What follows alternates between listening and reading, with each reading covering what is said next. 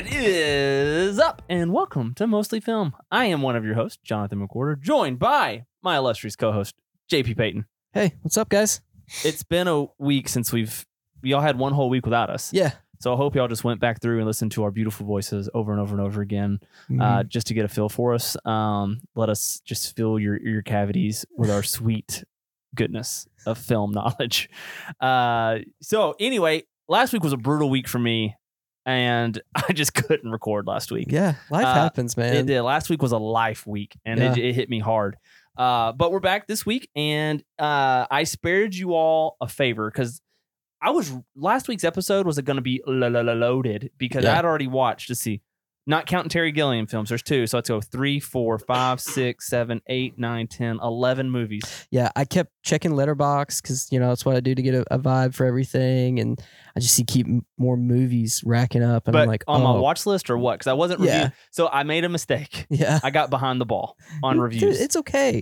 I know, but I can't not write them. So one day, in one 24-hour period, I knocked out, because it was a week past, I'd watched, and wrote my review for Alice Darling, Baby Ruby, The Price We Pay, and Men and Chicken. Yeah. I wrote all of those within a 24-hour span, but they were all like days or week behind from watching them. So now I still have freaking Angel Heart, Sexy Beast, Light Sleeper, 9 Days, Miracle Mile, and Take Shelter. Well, plus the Zero Theorem in Brazil to write. So we'll talk about those, and hopefully that'll prime the pump for. I've just made a decision that because what happened with these was what got me behind the Letterboxd. What got me behind the Letterboxd 8-ball here is it started with Alice Darling. Normally when I write a review, I write it immediately after watching. But I was like, I'm going to watch a double feature. So I watched Alice Darling and then immediately started Baby Ruby. Yeah. I just rated them so I know what I'd want. And I got my quote from each film ready. Well, I did that for all of these movies. And by the time I'd watched a double feature, I was really tired. I was like, I'll write the reviews for these 2 tomorrow. Yeah. Went to work, didn't think about it, got home, did another double feature. Oh, no, now I'm 4 movies behind. And that's just how I did it. So I can't do double features like that anymore unless it's like a one-off theater thing. So like I went and saw Ant-Man and the Wasp Quantumania last night. Yeah. Wrote my review, started on it last night, finished it this morning.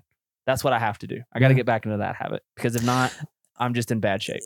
If I was to suggest just something, I would just review, like the current stuff that you're doing, like the current movies being released. Well, these old ones that we revisit, we kind of talk about to kind of like sprinkle in some, good stuff for one thing listeners. I've stopped doing is trying to do a paragraph of cinematography each time because that for somebody like, how am I going to write a paragraph? Let's go for Men and Chicken about the cinematography of Men and Chicken. Dude, it's good. It's a great film, and the cinematography is good. Some good cinematography. But it's all kind of the same, that paragraph in a lot of ways. Sure. So I cut that out. And for the older movies, unless they just really impact with me, I'm streamlining them a little bit. Gotcha. But I still want to write them because I want to go back and recollect it. And should we ever start, like, erect a... Yes. Website. Okay. I'd like to have like a full, yeah. We could get a blog going for that type of stuff. I thought we were going to say OnlyFans because I said erect. I was at a Southern Baptist preaching one time. Actually, it was a Pentecostal one, I think. I just say Southern Baptist. That guy was looks like a Southern Baptist type preacher. Sure. And he said, we celebrate the life, the death, and the erection of Christ. He did.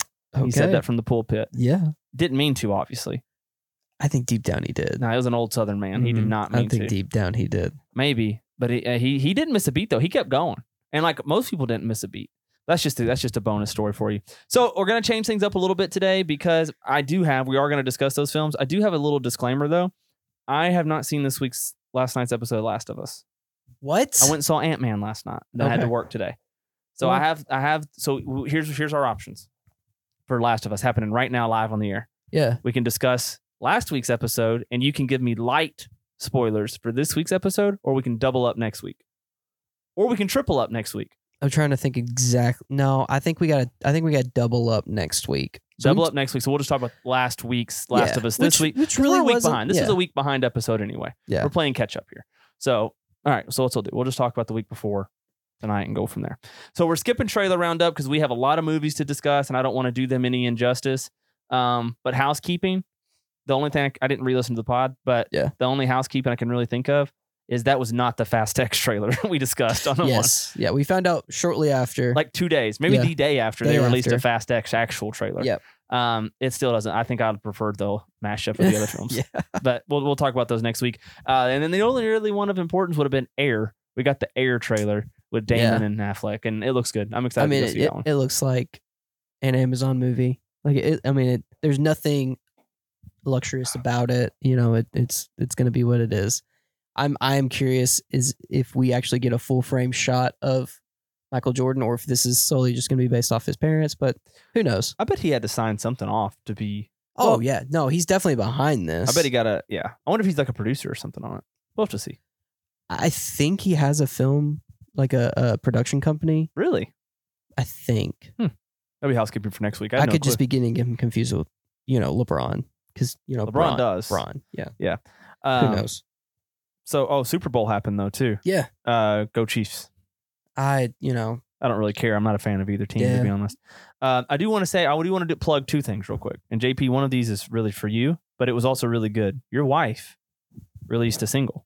She did. Thorns. Yeah, that was last week. It's really freaking good. Thank you. Yeah, so my wife, Caitlin Payton, you can find her on all streaming services. It's even funnier if you say her maiden name and the middle name, because it just flows good.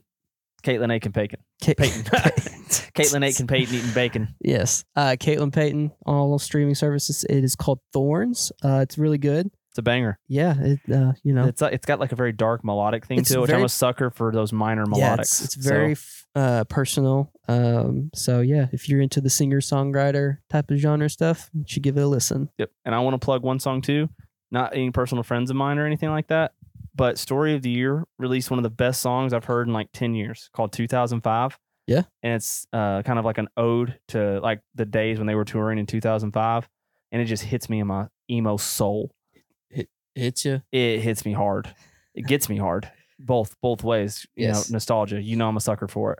And they even like, it's just good. Listen to 2005. So random music plug, but I've just listened to that on repeat. So let's just jump right into the news. We're starting with the news today. This is a one-off episode where we're switching up to change up because we have so many movies to talk about. So let's start with the news. I just had a sip of Diet Coke and I let the burp out. It's bound to happen. The Disney 100 celebration is here. It's upon us. And we got a new Disney kind of like title card trailer. It's on Disney Plus. It was played at the front of the Super Bowl. First of all, I feel like we were just celebrating 50th stuff for Disney because like the park turned, like Magic Kingdom turned 50. Sure. I don't know. Something turned 50. Did Pixar do something recently? I don't know. I'm so confused. I'm like a Disney fanatic. Yeah. And I'm so, you see my black and white Walt. Yeah.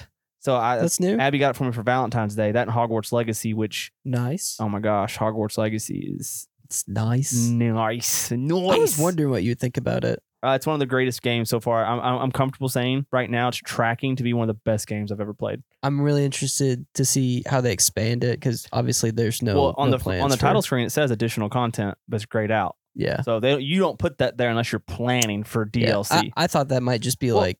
What house did you get sorted in? Hufflepuff. You're a lucky bastard because I got sorted to. Can you guess which one I got? Slytherin. Gryffindor. Really? Mm-hmm. Yeah, I see that. It would have been one or the other. I knew it was gonna be one of the two. I figured it'd be a Slytherin Gryffindor, but no, I got sorted to Gryffindor. Yeah. But you have an exclusive mission that no other house has. Do you know this? I don't know if I've done it yet though. I can't remember. Do you know where you get to go? You're the only if you're in this house do you get to go to this location.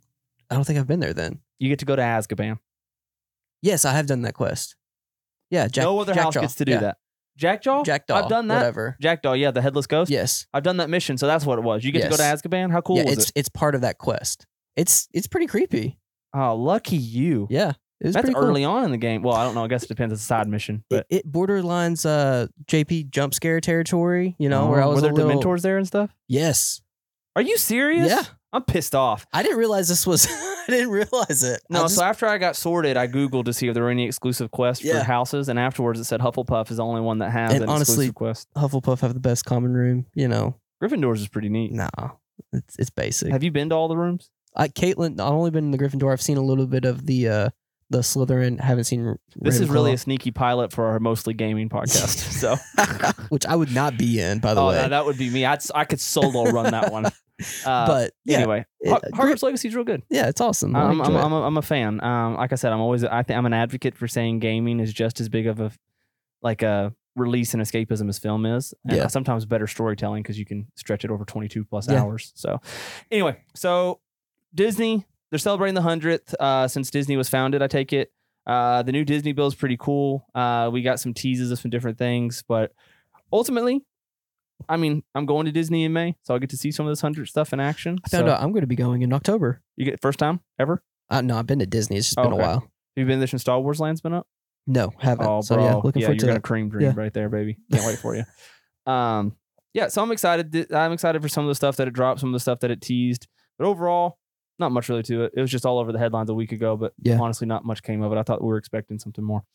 The biggest news out of all of this is this one right here. Okay. There's a sequel coming for Plane. Which you were really high on. I liked Plane. I thought it was... I expected to like Plane more than I did.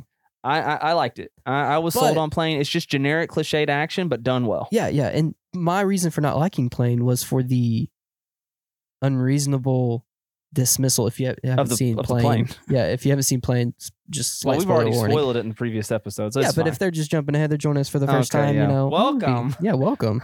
Already dropped one of the main and characters. pretty quick. One of the main characters, I forget the actual actor's name.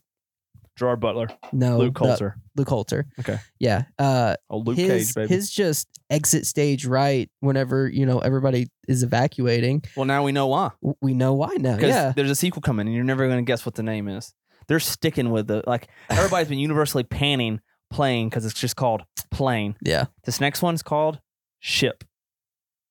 Seriously, I'm not shipping you right now. I'm not full of ship. Shipping. This isn't bullshit. I'm serious. It is called Ship, and Luke Coulter is on it. Ship, yeah. Ship, yeah, baby. I'll watch it. Yeah. But I want Gerard Butler in it. I don't feel like Gerard Butler's going to be in it. I think if they get through this one, the next one should be Truck. Or Train.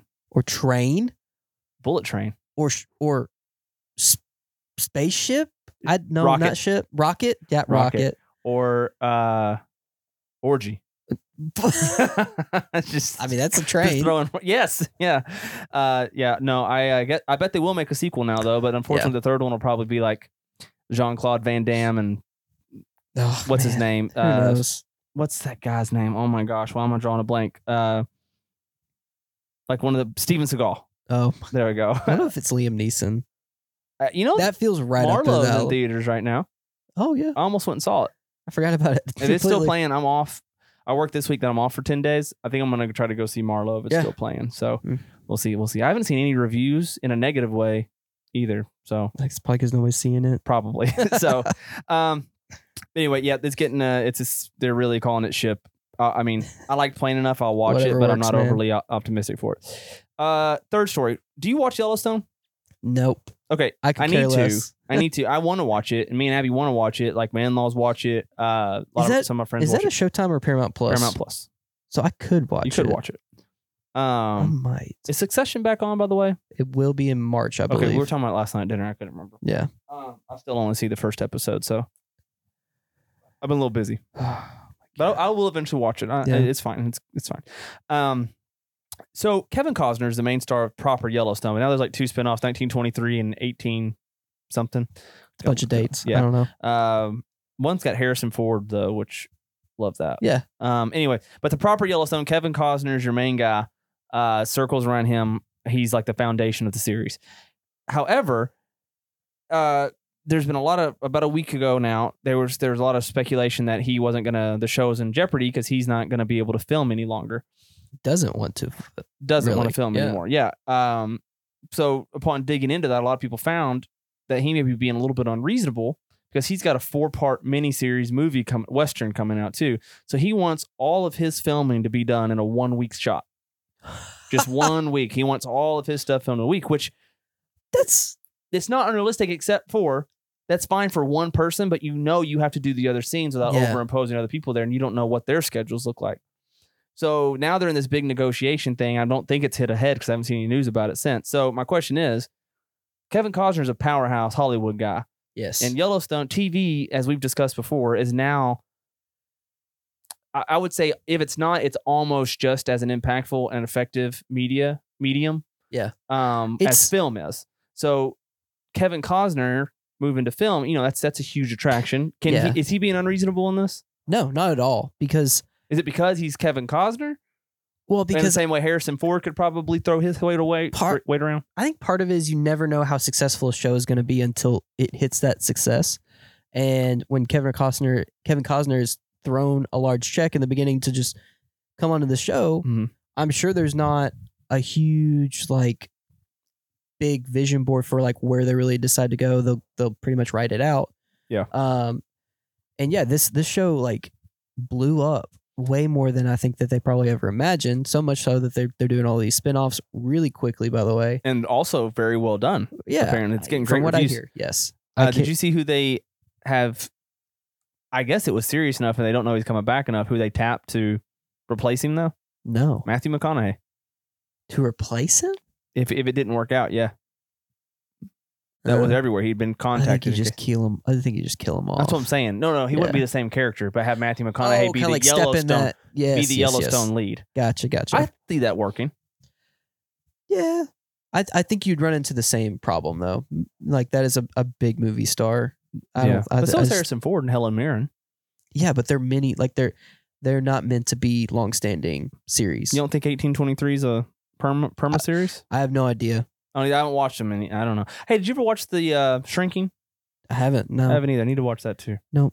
So me and Abby started Severance. I've seen it all the way through. Yeah. But me and Abby were 2 episodes in. She's hooked. Good. Let's go watch episode 3. It's so freaking good. And like watching it with a fresh set of eyes is amazing. Yeah. Like with the perspective of watching it. Oh, that's what I mean. Yeah. Watching it with hindsight. Yes. Like there's so many things like when Irv looks under his fingernails in the first episode, he's got black underneath them. I don't want to say anything because I haven't listened to it. I was like, oh my gosh, what? Yeah. Obviously, that didn't mean anything to me the first time I watched it. So anyway, I don't want to talk about it more because Abby's watching it with me. So anyway, so Kevin Costner, you don't think he's being unreasonable?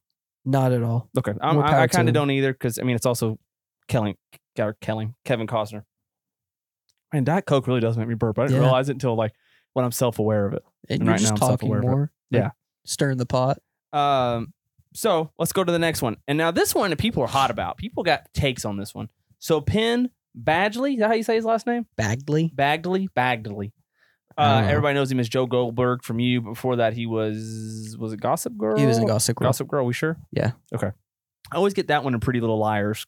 Like, yeah, I don't mixed in. Pretty Little Liars. So I didn't watch either. Yeah, he's been around long. He's been around for a while. He's older than you think he would be. Yeah. He's like 40, isn't he? Yeah, which is why I don't think it's Pretty Little Liars. Okay. So, so he has come out pretty vocally saying he is no longer doing sex scenes. Which people are like, you're an actor, you're being dramatic. And he's stating that, you know, he's just at a point in his career, in his life, in his marriage that he feels like it violates his marriage and he's making a stand against it. And people are upset. Now, let's clarify. He's going to have intimate scenes. Just no like nudity sex scenes. No skin on skin. Correct. Okay. He will kiss. He will like, I would say heavily fondle. Undress. I don't know. That's kind of the gray. He alludes to the fact, no. Okay. I think it's going to be clothed kissing. Well, you can work around this stuff. Yeah. I mean, CGI, baby. Yeah. So I don't know. I mean, I just watched a whole quantum verse appear in front of me. I think you could take off. Anything can happen. Penn Badgley's clothes. Bagdley. But what do you think about we don't hear a lot of this in modern day cinema. I know there's some other people that feel that way. That's some big ones. I think Matthew McConaughey may be one of those who doesn't do that anymore. I mean, I personally have no issue with me neither. This. Especially if you're established, I don't think you're going to get very far in Hollywood if you come out the gate saying, hey, listen, I'm not going to take my clothes off and show my Peter. Yeah. Well, granted, most guys, it's a double standard. Women are like, I think about Emilia Clarke. Yeah. Like she was like expected to show her hooties to the world. And but now she's a closet, so you won't do that anymore. Yeah. But even in the later seasons of Game of Thrones, she's like, hey, I'm not going to do this anymore because she had such fame from it. Like, sure. Or not from her hoo-has, but, just in general. Just from the role. Yeah, I don't get why people are mad about it. Like, well, and I think people have such outrage whenever your character, the character that you're identified with the most is kind of known for that aspect to is the Joe roles that you play. Goldberg known for being like nude? I don't think it's the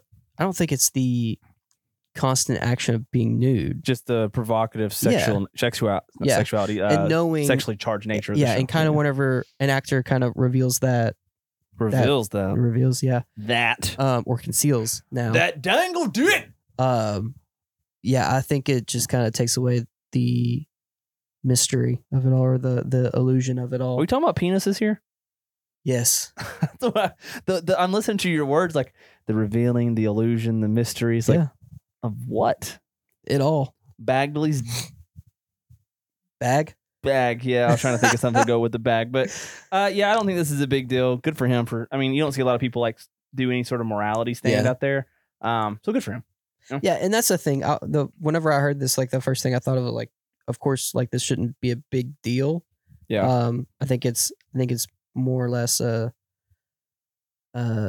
just people fantasizing about that in itself. That idea of it. Are you one of those people?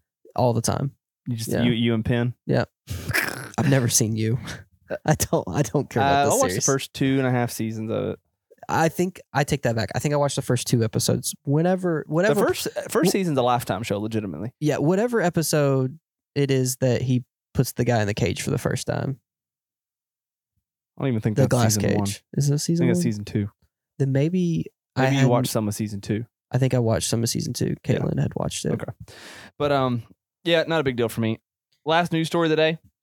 The BAFTAs just happened. We're about to have the SAGs, which is very exciting. Now that one I'm more into because that's typically the Globes and the SAGs are the two that, if they're aligned, typically win the Oscar. The BAFTAs are kind of if someone wins all 3, it's pretty much a shoe-in. Yeah. But specifically the Globes and the SAGs. Kind of like the Triple Crown. Yeah. For all you horse racing. But the BAFTAs were kind of surprising. Were they? A little bit. Austin Butler, honestly, to me, is the biggest surprise, winning Best Actor. A lot of people have been predicting that Elvis is going to win way more than people are giving it credit for. Not just actor, but like a lot of awards. Yep. So I need to rewatch it before the Oscars because I liked it a lot. I've been trying to talk. Stars, I've been trying to talk Caitlin into watching it for the first time because I've wanted to rewatch it. I just can't warrant.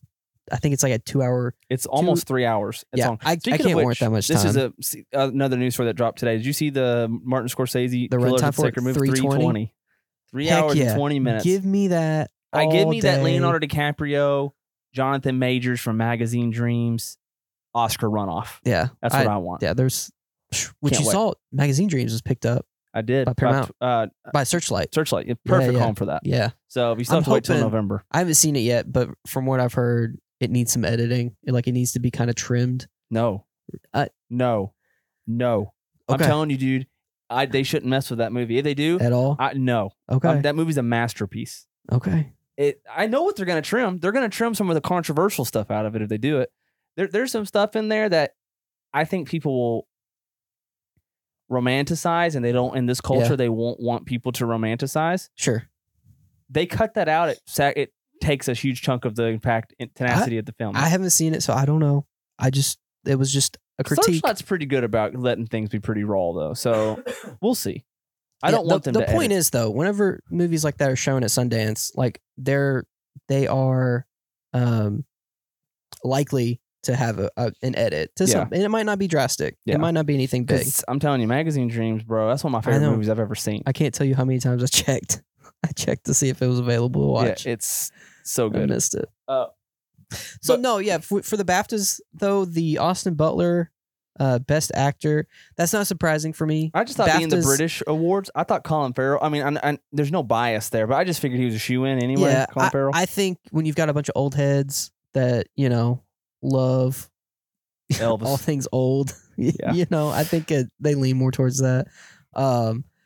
And I don't know. I think a lot of people see Colin Farrell as a shoe-in a lot of ways. See, I don't.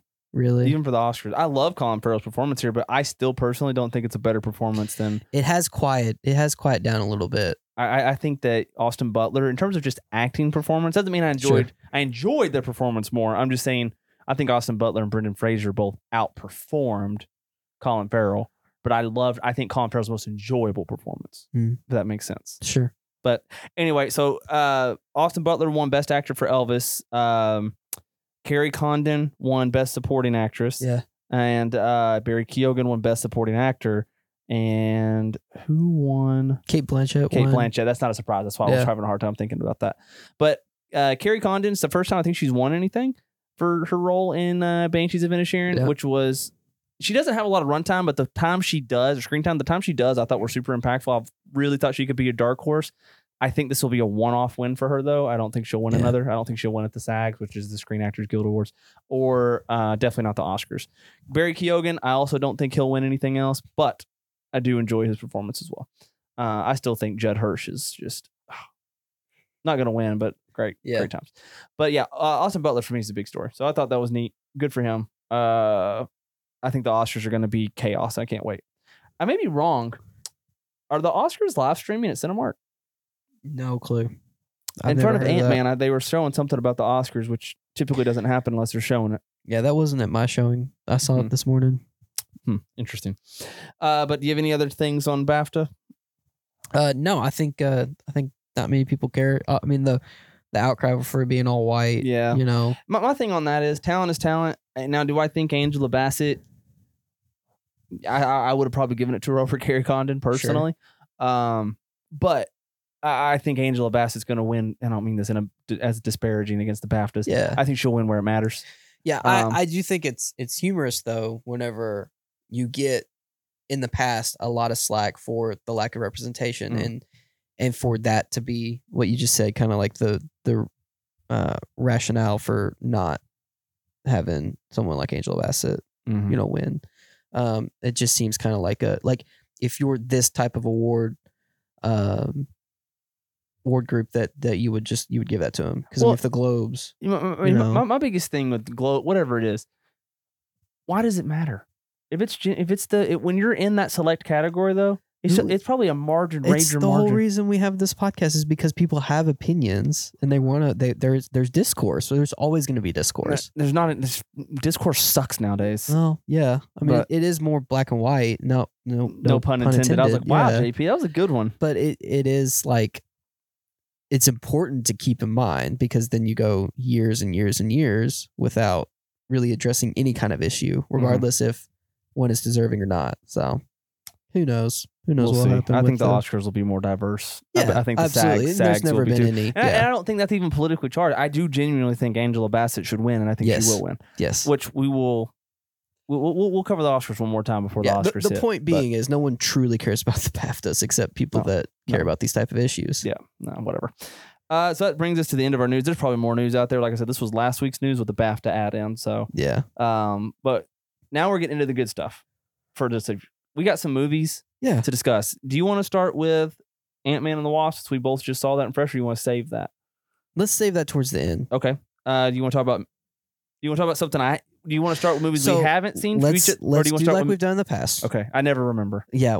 You start with stuff that you've seen that I didn't see. I'll hit the stuff that I know I saw that you haven't seen. And then we'll do all the stuff that we've seen together. So let me start with The Price We Pay. Okay.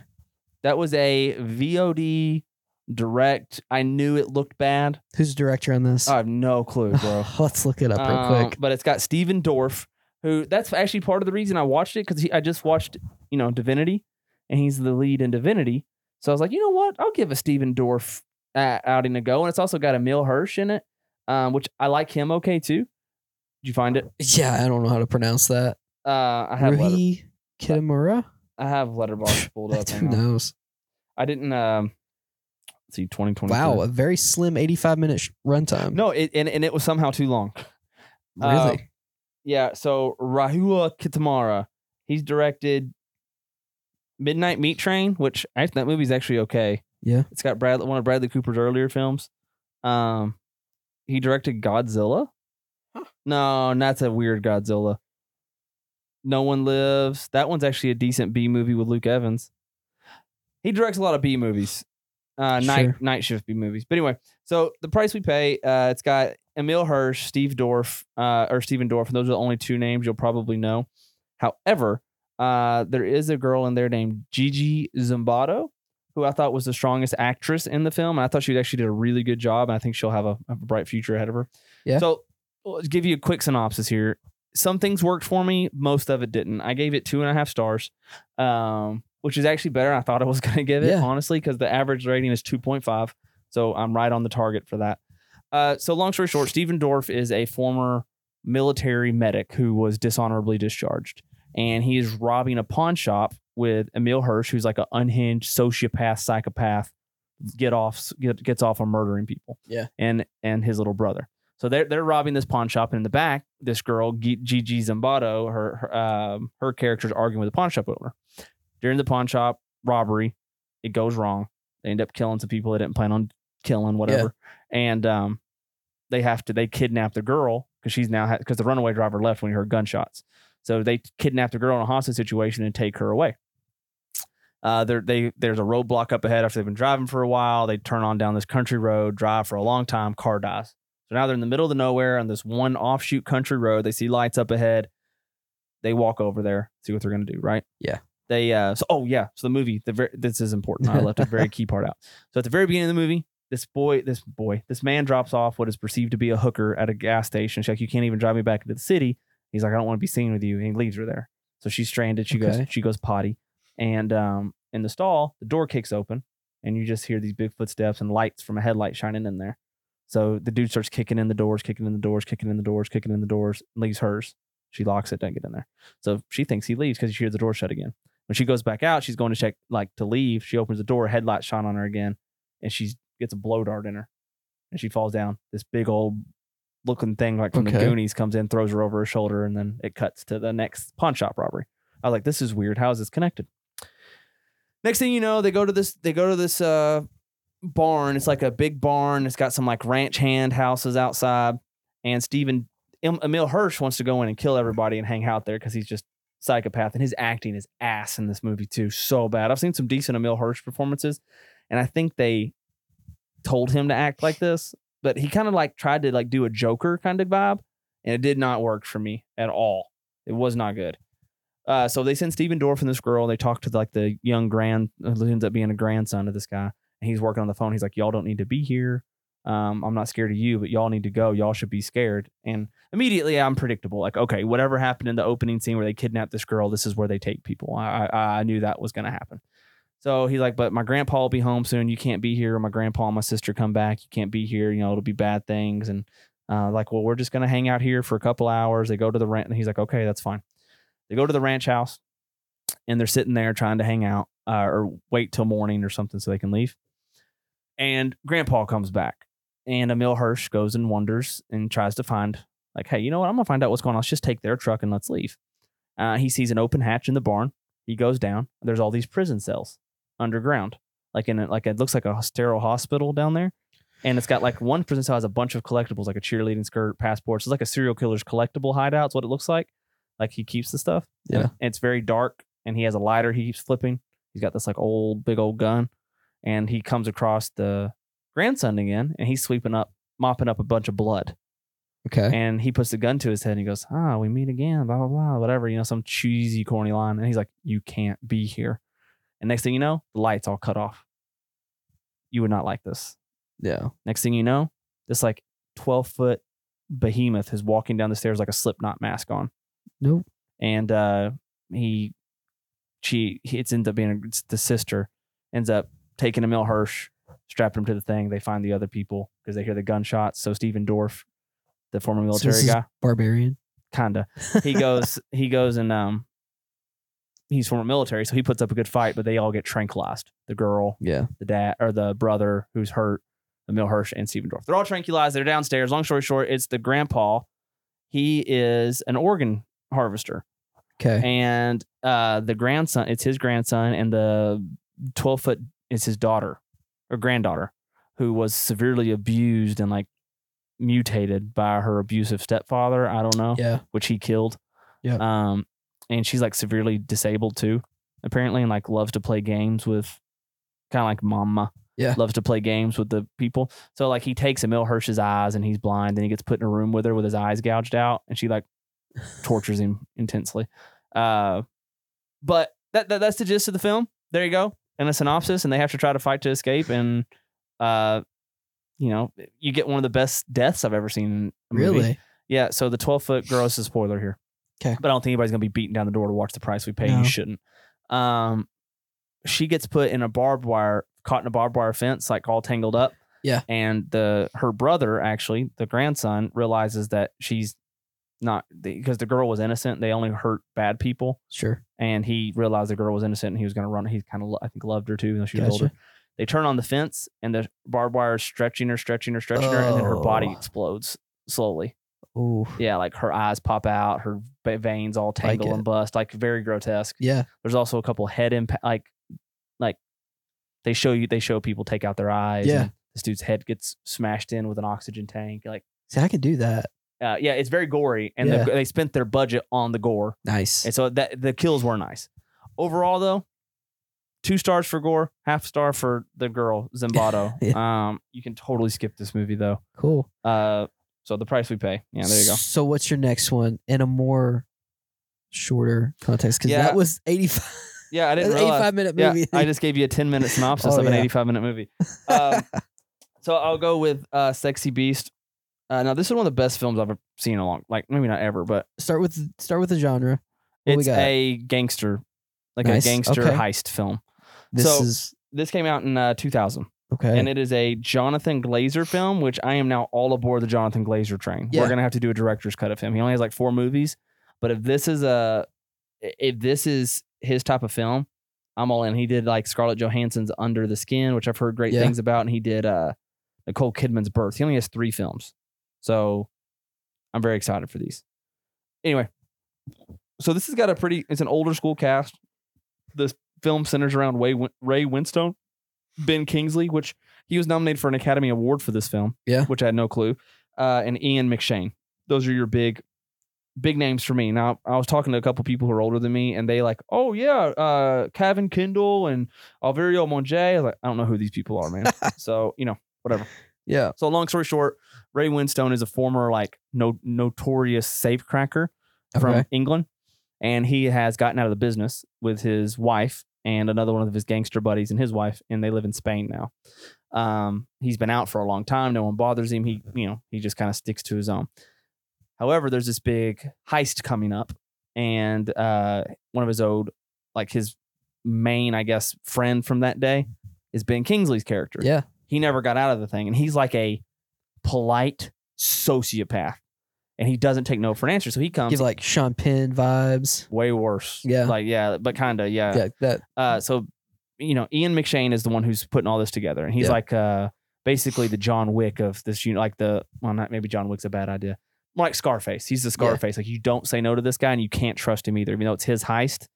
Gotcha. There's always some hidden agenda with him. But Ben Kingsley's like his main hitman. Yeah. So he's sent to go get him to come back because they need Ray Winstone's character to crack the safe. His name is Gal. Yeah, or Dove. Gary Gal Dove, whatever.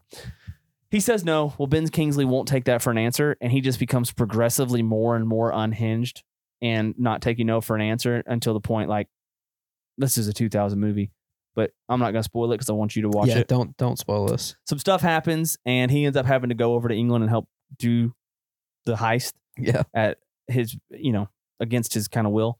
But the heist was super neat. If I'm not going to spoil it, I can't go into too much. But I just want to talk about Ben Kingsley for a second. Yeah. I've never seen him in a role like this. Now, granted, I looked at his filmography. I haven't seen a lot of Ben Kingsley movies. I've never even seen Gandhi, which is what he won all of his awards for. Ben Kingsley was great here. He's nuts.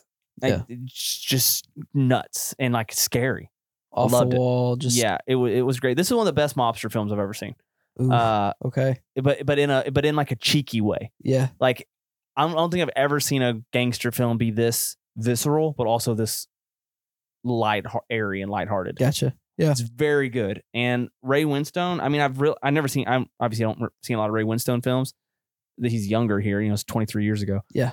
He was great and like nailed the gangster thing. Ian McShane doesn't age either. That dude still, he's obviously a little younger here, but 23 years ago, but he looks the exact same now. Yeah. Dude's it's like a well-polished rock. Yeah. It's got a nice shine. I gave this one 4.5 stars. It's got an average 3.8 rating. Yeah. Loved it. Okay. Really good. If you like mobster films and you like a good heist film, it's a real good one. It's added to the watch list. And Jonathan Glazer, like I said, this is the first film I've seen by him. He is now like top. He's got 2 other movies. Gonna watch them. Gonna enjoy them. So yeah, great mobster heist film for me. Yes, you, me. Oh, I'll watch it. I'll go for it. If there's something else. Oh, I got it. No, I'm done with Sexy Beast because if I'm not going to spoil it, I don't want to give any more spoilers. Go on to your next one then. Let's talk about Angel Heart. This one was weird, but it's my kind of movie. So this is a 1987 film. Yeah. Directed by Alan Parker, who Alan Parker is known for, let's see, a bunch of stuff I haven't seen. Fame, The Commitments, Midnight Express, Mississippi Burning. I've heard of that film, though. Willem Dafoe's in that. The Life of David Gale. Yeah, I don't know. Don't know a lot of his stuff, but apparently he's won some stuff. Anyway, so Angel Heart is a Robert De Niro, Mickey Rourke, Lisa Bonet film. I want to start by saying I guess this is the first Mickey Rourke film I've seen that's not modern, before he had all his facial reconstruction. Yeah. Have you ever seen a picture of him pre-facial reconstruction? I'm looking at what's on for Letterboxd. Like that right there? Yeah. Yeah, I didn't realize it was Mickey Rourke. I mean, I assumed, but I didn't know. And like, he was like I didn't realize he was like a heartthrob back in the day. Yeah. And like, he's a handsome devil. Anyway, so he's a private, like a low-level private investigator, kind of a sleazy kind of guy, but you can tell he means well. His character's name's Terry Angel, and he is requested to come meet this man named Louis Cypher, which is Robert De Niro. And he's like this man in a suit, obviously meant to be dubious, slicked back hair, obnoxiously long fingernails, has a cane. And he's meant to go find this man, I can't remember his name, Johnny Lovegood, or whatever it says on here. It doesn't. I don't know. Johnny, let's just call him Johnny Lovegood. That's who he's hired to go find. And he takes the case, and Robert De Niro's character saying, he made a covenant, a pact with him, and he's, reneged on that, and he's not going to be able to pay his cost or whatever. And so, Mickey Rourke takes the case, and as he goes, he starts finding out it's like very steeped in the cult. Like there's blood sacrifices everywhere he goes, everywhere he's going, he's being followed, and it's by mysteriously more and more darker forces. And you're led to believe that it's kind of like a Constantine vibe a little bit. Sure. You're led to believe that Robert De Niro's character is obviously Satan. Definitely the vibe you get. It's what it wants you to believe. Yeah. And as the film goes, it's a pretty long film. It's 113, just under 2 hours. I had to watch it in two settings because I started it too late one night and had to watch it the next day. But it's the longer it goes, Mickey Rourke becomes more and more unhinged as the word of the night. But like, as the story unravels, so does he, because I would recommend watching it. But the twist in this film is very good, but it's a one-off movie, kind of like Memento or Stir of Echoes. Like once you watch it one time, it loses a lot of its luster. Yeah. But the twist in this film, I did not see coming. I kind of thought maybe at one point it was. Do you want me to tell you what it is? No, I might watch this. Yeah, it's pretty good. So the plot twist is pretty good, but once again, it's kind of one of those ones without talking about the twat twist.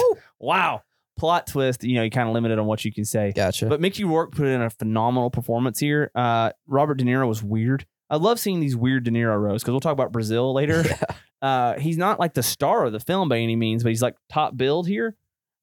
I mean, obviously he's like the main presence, but the cinematography in this film is great. I feel like it pushed the edges of stuff back then. Like it is a blood soaked film. Okay. And like I said, it gave me a lot of Constantine vibes. It's like the most horror movie I've seen too. Yeah. It's not scary by any means, but it's also very thematically dark elements. Dark. Yeah, very dark elements. But Angel Heart, I'm trying to watch a bunch of older films right now. Yeah. And I really enjoyed this 1987 Angel Heart film. Yeah. So it's a good, how I describe it, I would say it's a supernatural thriller. Cool. Mystery supernatural. Yeah. Thriller. But it's very dark, a lot of blood, and you see Lisa Bonet titties. Oh, okay. So I didn't expect that either because I was like, Cosby Show, 87. True. And she kept saying she was 17 in the film. I was like, why are we showing 17? But obviously she wasn't. Yeah. That was just for the film. But I thought that was a very strange choice. Okay. You know what I mean? Yeah. Felt weird. I felt kind of gross. So 4 stars for you then on this one? Yes. 4 stars on this one for me. Now, this one I could go down on to 3.5. I'm not going up to 4.5. But that's probably just with the lackluster or like the sheen kind of lost on. I think twist. I think splitting it in half also. Yeah. Some movies you can do that with, and it's okay. This is not one of those. I wish I would have just stopped it and started it over later. Yeah, I think that's also part of it. But 3.5 is still good, especially for an '87 film. But I try to take that out of it, like the sheen of it, because I know that's just part of the older films. But no, Angel Heart was good. I definitely recommend it to people. I especially if you, like you said, you like blood, you like titties, and you like paranormal stuff. Okay. So blood, titties, and paranormal. So there you go. And especially if you like titties covered in blood. Okay. So, it is weird. There's some weird talk about sex scenes. Penn Bagdley could never. He refuses. Well, there's a whole sex scene where blood just falls out of the ceiling on people. Oh. Yeah. Okay. I felt kind of like I did in Hereditary. Like, don't you say a prayer right now? Yeah. This is some occult stuff right here. It is. So Luna was up here with me. I started playing with Luna, just passively watching. Like Luna was sleeping right through it. Anyway, so why don't you do one now? Okay. Because now I'm down to, I have 1, 2, 3, 4 left minus Ant-Man. And that I haven't seen? Well, no, I have Take Shelter 9 days. Yes, I have Take Shelter 9 days, Light Sleeper, and Miracle Mile still. Jesus. Okay, I'll hit a couple then. Okay. So I watched a recent movie that was released, somebody that I used to know. We talked about this a couple episodes back. It's one that we hit up on our trailer. And you can spoil it for me? Because the more reviews I've seen, I have no interest in watching this film. So here's the thing. I actually enjoyed this movie way more than I did Alice Darling. Oh, you watched Alice Darling? Yeah, we talked about it. Okay, I can't remember. It's been we have had 2 weeks now since we recorded, so it's been. So I was surprised because I think whenever we watched the trailer wrap up, we had like a different idea of what this movie was going to be. It kind of seemed like it was going to be a love triangle between. Well, was I right? No, it's not. That's not their daughter. No. So basically, what happens is Alison Brie, the main character, is a documentary like producer, director. 1,000% sure thought she was gonna be like a porn star. How much they got her busting out? Is she like that the whole film? There is a nude scene. Alison Brie, but it plays into like her like the type like her character. So let me pull this. Alison Brie does nudity in this. She did. Yeah, she is a nudist. You find out. Wow. Yeah. Okay. So you know what? That's the content people want to know. Alison Brie does nudity. People are going to be like, oh, wow. We go to Mostly Film to find that out. Yeah. So basically, she is a director of this TV series that is basically, like a dessert competition that you basically skim on Netflix type of thing. Makes sense. She finds out that the show's going to be canceled. So, she's depressed and has nothing else to do but go back home where she hasn't been in forever. Right. Comes back home to basically find out that the guy that she ended up leaving for this job that she now has lost to basically pursue this career of filmmaking, directing, and all that type of stuff. She finds out he's getting married. Okay. And this is Perry Ellis. Yeah. Right? And not Perry Ellis. No. Perry Ellis is like the designer. Ellis, Jay Ellis. Jay Ellis, that's it. Yeah. Yeah, so they run in together at a bar. This is before she finds out that he's getting married. They kind of like spend that night like kind of reminiscing, spending time together and everything. And she makes a move on him and he kind of like backs off and she's kind of left embarrassed. So the next day she decides she's going to go to him and apologize, runs into his family. Turns out it is a bridal shower. For him and his so she wife finds to out be not illegitimate daughter. No, so she finds out then that he's getting married and kind of questions everything that happens the night before. Did she blast him? Did she expose him? No. So dang it, Danny Putty, who is Ahmed in Community, which you have not seen, which is completely depressing. I've seen a few episodes here. It's amazing. He plays Jay Ellis's character, Sean's best friend, who also happens to be Alison Brie's character. Okay. They used to be friends, obviously, because they dated for so long. Mm-hmm. You've basically he tells her, kind kind of the backstory behind this relationship.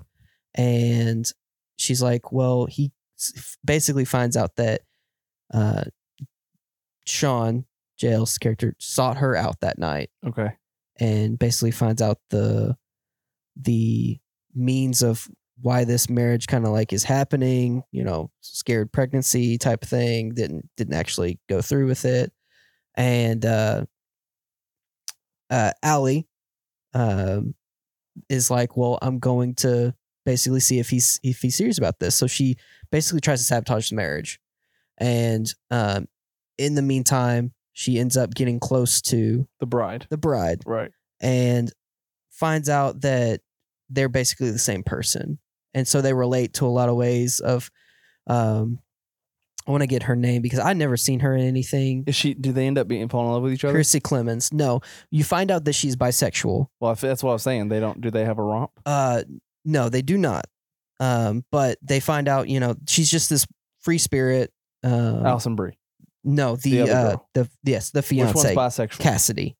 Cassidy is the character's name. Is Cassidy the bisexual one? Is the bisexual. Okay, not Alison Brie. Okay. But you find out that, she's just a free spirit and is a lot like Allie, and Allie starts to sympathize for her. Okay. And needless to say, Allie and Sean, I'm just going to call them by the character's name, they basically confront one another of why the relationship didn't work out, which is what it always comes back to. This film sounds very melodramatic to me. It was, but not in a way that, like, it was a very chill watch. Okay.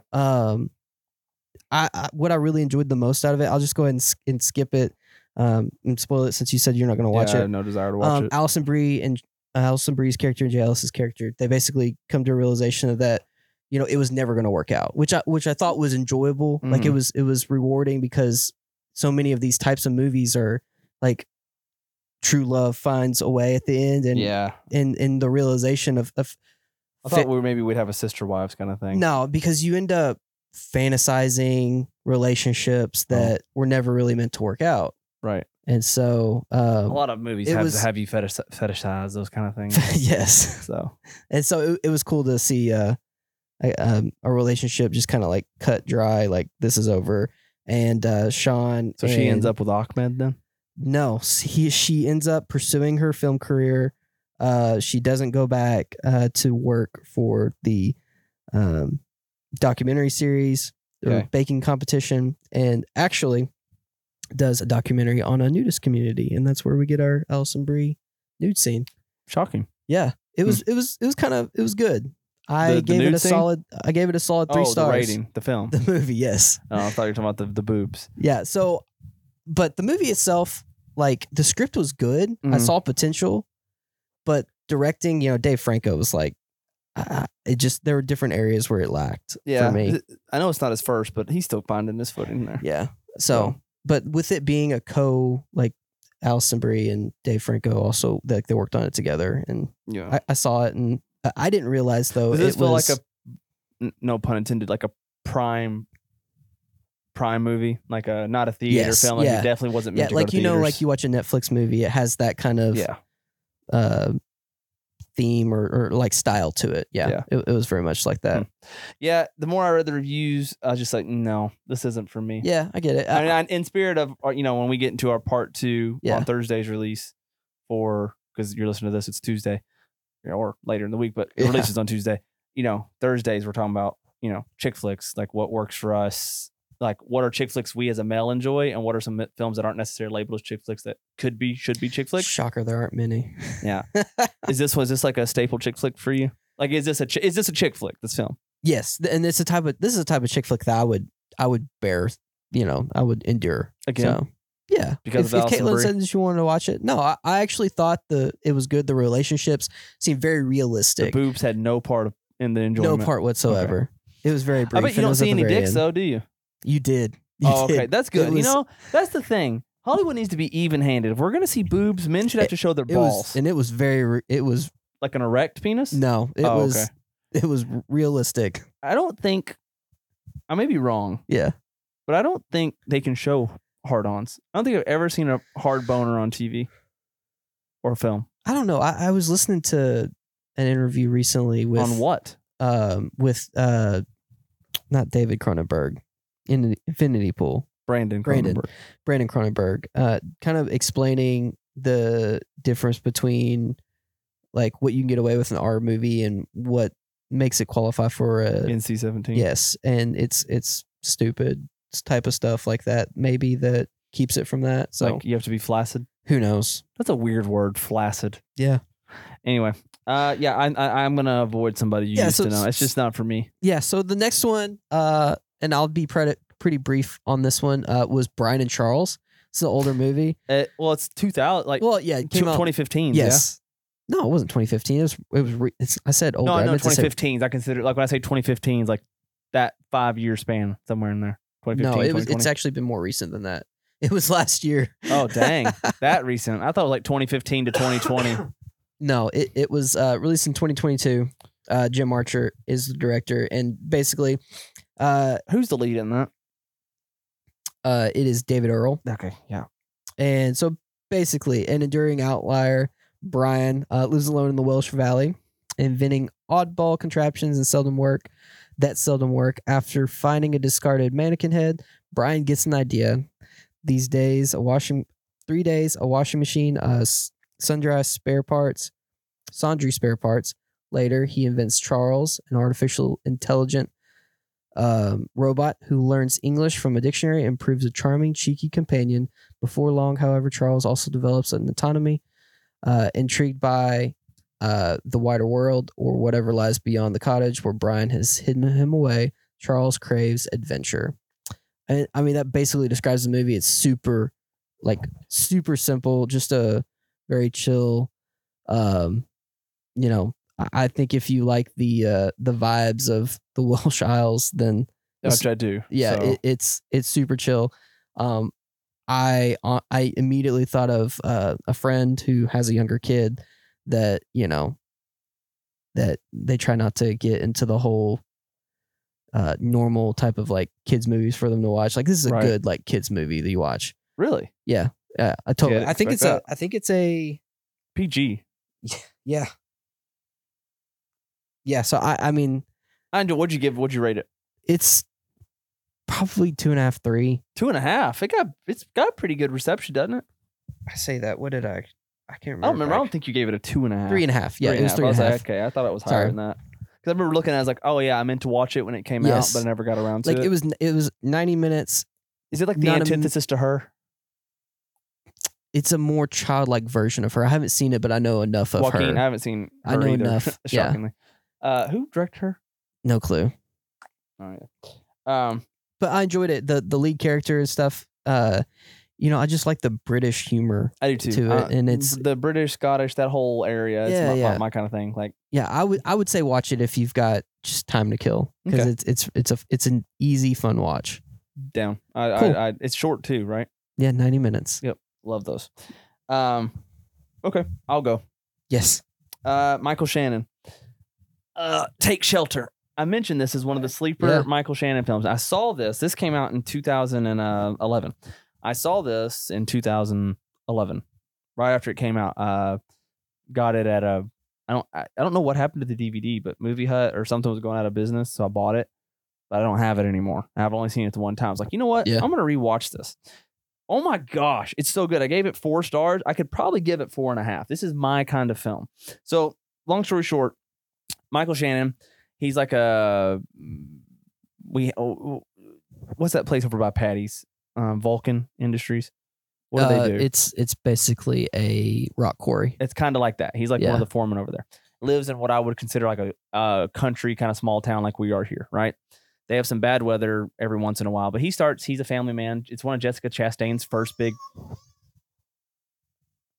Sorry, I had my laptop on and an ad started playing. Yeah, like, what are you watching over there? It's a Pampers ad. Yeah, it's one of Jessica Chastain's first breakout roles. Gotcha. One of the bigger films she was in. So it's got Michael Shannon, Jessica Chastain, Katie Mixon, Shea Wingham, Ray McKinnon. Pretty decent cast, but really centers around Michael Shannon and Jessica Chastain. So they're in the small town, rural community, and Michael Shannon starts having these you don't know they're nightmares at first, but nightmares. And like the first one was and he's got like a 6-year-old, 7, 8-year-old. I'm terrible at gauging ages, but 6, 7, 8, 9-year-old daughter. Definitely not 9. She's going to like kindergarten, I think, actually. So like early kindergarten, 5, 6. 5 or 6. Daughter, and he has this very vivid dream that the dog was snarling outside. They're all looking up at the sky and see the clouds doing these weird forms. And you think it's real at first. And the dog snaps at the girl, the daughter. It's like their family dog forever. It's like a German Shepherd type dog. And when he intervenes to go tell the dog to knock it off, it bites his arm.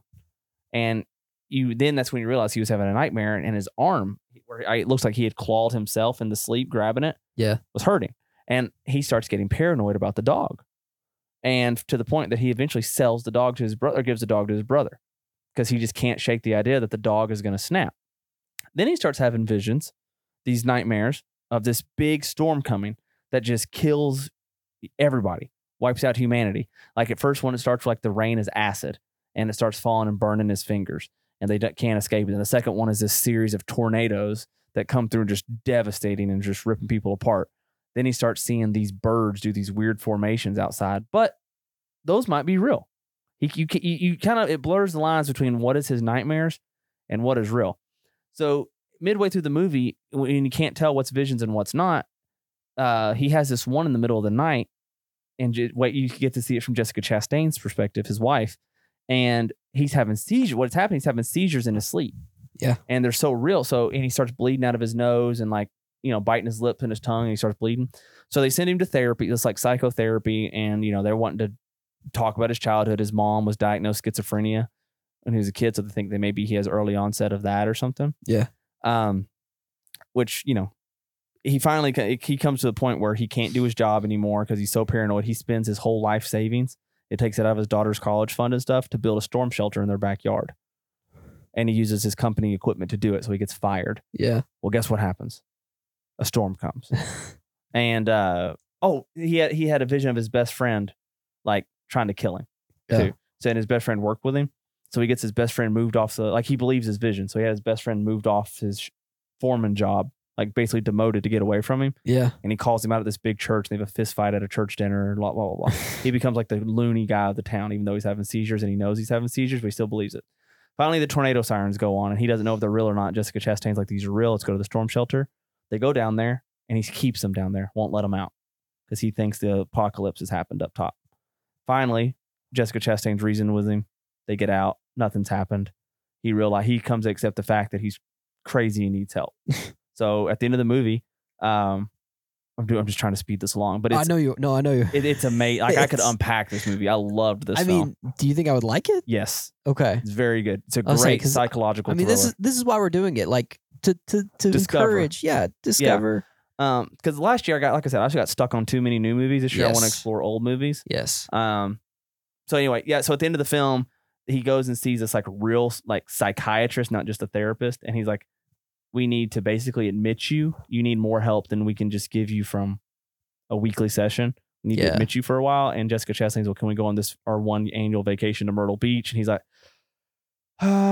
yes. So they go. Yeah. And they're outside and they're on the beach and they look up and there's this giant tsunami wave and all these twisters over in the air. And Michael Shannon's looking at it and he looks back at Jessica Chastain. Jessica Chastain's like, gives him a nod like it's real. And we're left to kind of like the Inception spinning top. Is Jessica Chastain acknowledging it, a figment of his imagination? This is the big psychotic break. Or was he right all the time having visions of like a natural apocalypse? Yeah. Great film. Okay. Great film. And Michael Shannon, like I said, he's one of the most underrated actors of our generation, or not our generation, but that's alive right now. Yeah. He puts forth a great performance here. And it's cool to see a young Jessica Chastain finding her acting chops here. So I very much enjoyed Take Shelter. It's a great, like a psychological, apocalyptical thriller. Yeah. Very good. Really enjoyed it. Awesome. Perfect. So I got 3 more. You want me to do another one or do you want to knock one? You didn't see Sharper. I did not see Sharper. Okay, so let me hit 2 more then. So I saw an old one recently too. What'd you watch? I watched Ronin. Robert De Niro. Yes. What is it with Robert De Niro this week? We got Brazil. we'll talk about for Thursday's episode. And we also got Angel Heart for me, and now you got Ronin. Yeah. So basically, Ronin is kind of what it explains. Ronin is basically a dishonored samurai. Yeah. Who have you ever seen 47 Ronin? No, with but Keanu Reeves? I want to now that I've seen this. It's not good. No, but it's good in the worst ways. But the concept of this, it's so good. Basically, a briefcase with undisclosed contents sought by an Irish terrorist and the Russian mob makes its way into criminal hands, and an Irish liaison assembles a squad of mercenaries, or Ronin, and gives them the thorny task of recovering the case. Thorny task. Oh. Yeah. So I was basically, like, bro, what is it with you and Allison Brie and now Robert De Niro's horny task? I don't know, man. So yeah, the whole concept of Ronin and all that stuff, the only reason that you're given that is solely to, say that this is a movie about assassins, men for hire. So does Robert De Niro do samurai stuff?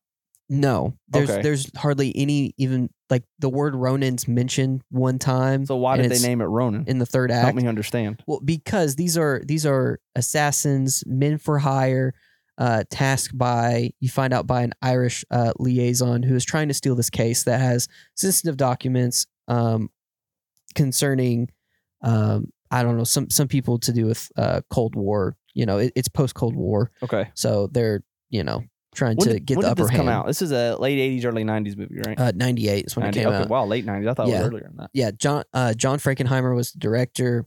John Jingle Frankenheimer Smith. Yeah, he's done a lot of older stuff, but this is kind of the vein of movie, like the type of movie that he makes. The more popular one that I've seen, I haven't personally seen, but I know of, is The Train.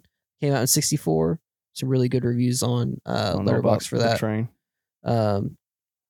So yeah, this is right up my alley for the type of movie that I naturally just watch.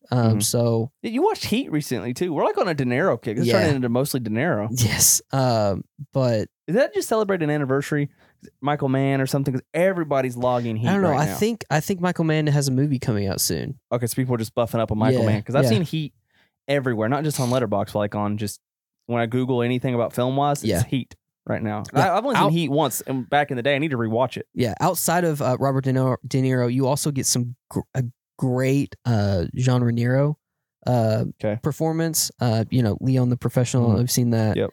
You also get a quick Sean Bean appearance, and also Stellan Skarsgård. Stellan, the daddy. Yeah, Stellan Skarsgård. Daddy Skarsgård. Yeah, and dude, I don't mean that like a sexy way. No. He honestly, I mean, people like to talk about nepotism and all that stuff, but he's got all the nepo babies. Yeah, Alexander. Yeah.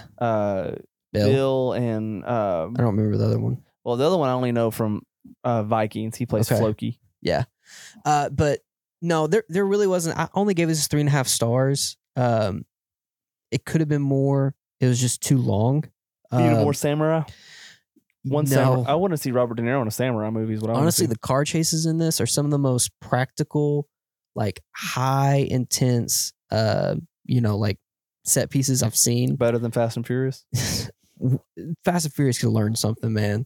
But yeah, it was just super realistic, and I enjoyed it overall. The ending was the only thing that just kind of lacked for me. It was kind of like a watch list. So yeah, it's worth it just for one watch. Robert De Niro, like, it's classic.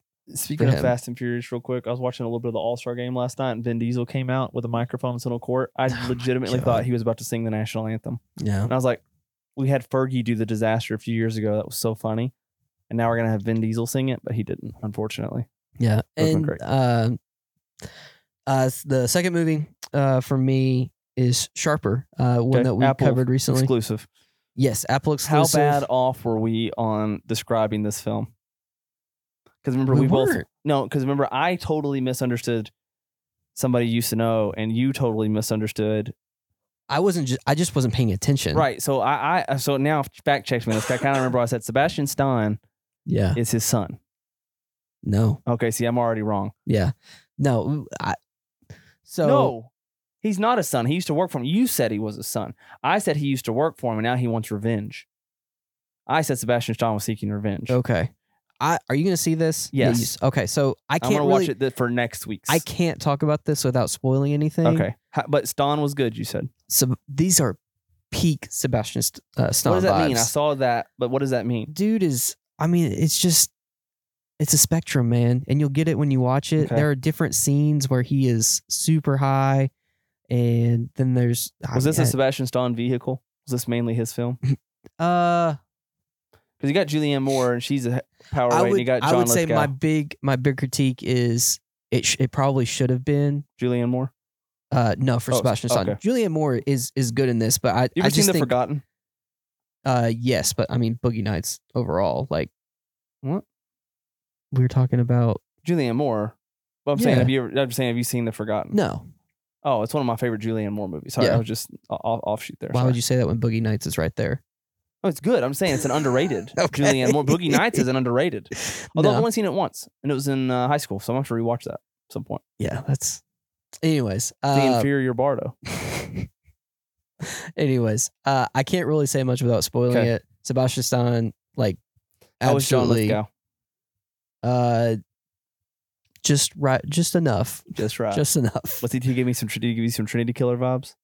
No. Bummer. No, yeah. I always want the Trinity Killer. I'm super amped we're going to get that spinoff, I think, though. That's the one that people are like wanting. I think he's itching for work. I don't mean that in a bad way. He did the old dog. I think it was the Hulu. Yeah, FX he did that, Hulu. and then he did Both Daddy's Homes. Yeah, but I mean, as far as like recently, he's done that, and now this movie. I think he's needing some work, man. Which I don't blame him. What did they do with all their money? What did they do? I don't know. I mean, invest in Billy Bitcoin. Crystal. Billy Crystal just doesn't do anything anymore. He got his money and he got out. He don't need to, man. Yeah. He writes a lot of stuff still, though. I thought he did. No clue. He should take over for Lorne Michael and them at Saturday Night Live. I'm telling you, that would be great. Billy Crystal do the scripts. I'd be down with that. Yeah.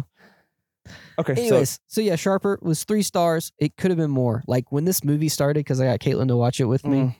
When this started, I was thinking, oh, this is easily going to be 4. It just immediately my mind started thinking where they would go with this, and halfway through, it was pretty obvious, and I just kind of lost interest towards the end. I like it when that happens. You know what movie didn't do that to me? What? 9 Days. Give it to me. Okay, so this is an all over the film movie, or all over the place. It's got a 3.8 average letterbox, which is a good score. But a lot of people, it ranges like 5. I'm just looking at the ones top 5, 4.5, 4.5, 3.5, 4, 4.5, 5, 5, 5, half a star, 1, 2, 2, 2, 2, 2, 5, 5, 5, 5, 5. If it's polarizing like that, it's got to be good. I gave it 4.5. I am in that camp. So the summary on Letterboxd sums it up perfectly. A reclusive man conducts a series of interviews with human souls for a chance to be born. Winston Duke is your titular character. Zazie Beetz, Benedict Wong. Those are the 3 majority you get screen time of. One of my favorite Benedict Wong outings ever. And Winston Duke, I don't think he got nominated for an Oscar for this film. He should have. And then Bill Skarsgård and Tony Hale were both fun in this as well. Yeah. So once again, I want you to watch this movie, so I don't want to spoil it. Okay. But synopsis, long story is, Winston Duke was a human alive on Earth at one point, and then how do I say it without spoiling it? Now he's dead. Yeah. It's not a spoiler. And he like watches all these TV screens all day, and they're like a POV point of view of different people alive. And people wander to his like shack in the middle of this barren desert with nothing around it for thousands of miles, seemingly. And Benedict Wong is like the main guy who comes and sees him all the time. Benedict Wong's character never been alive.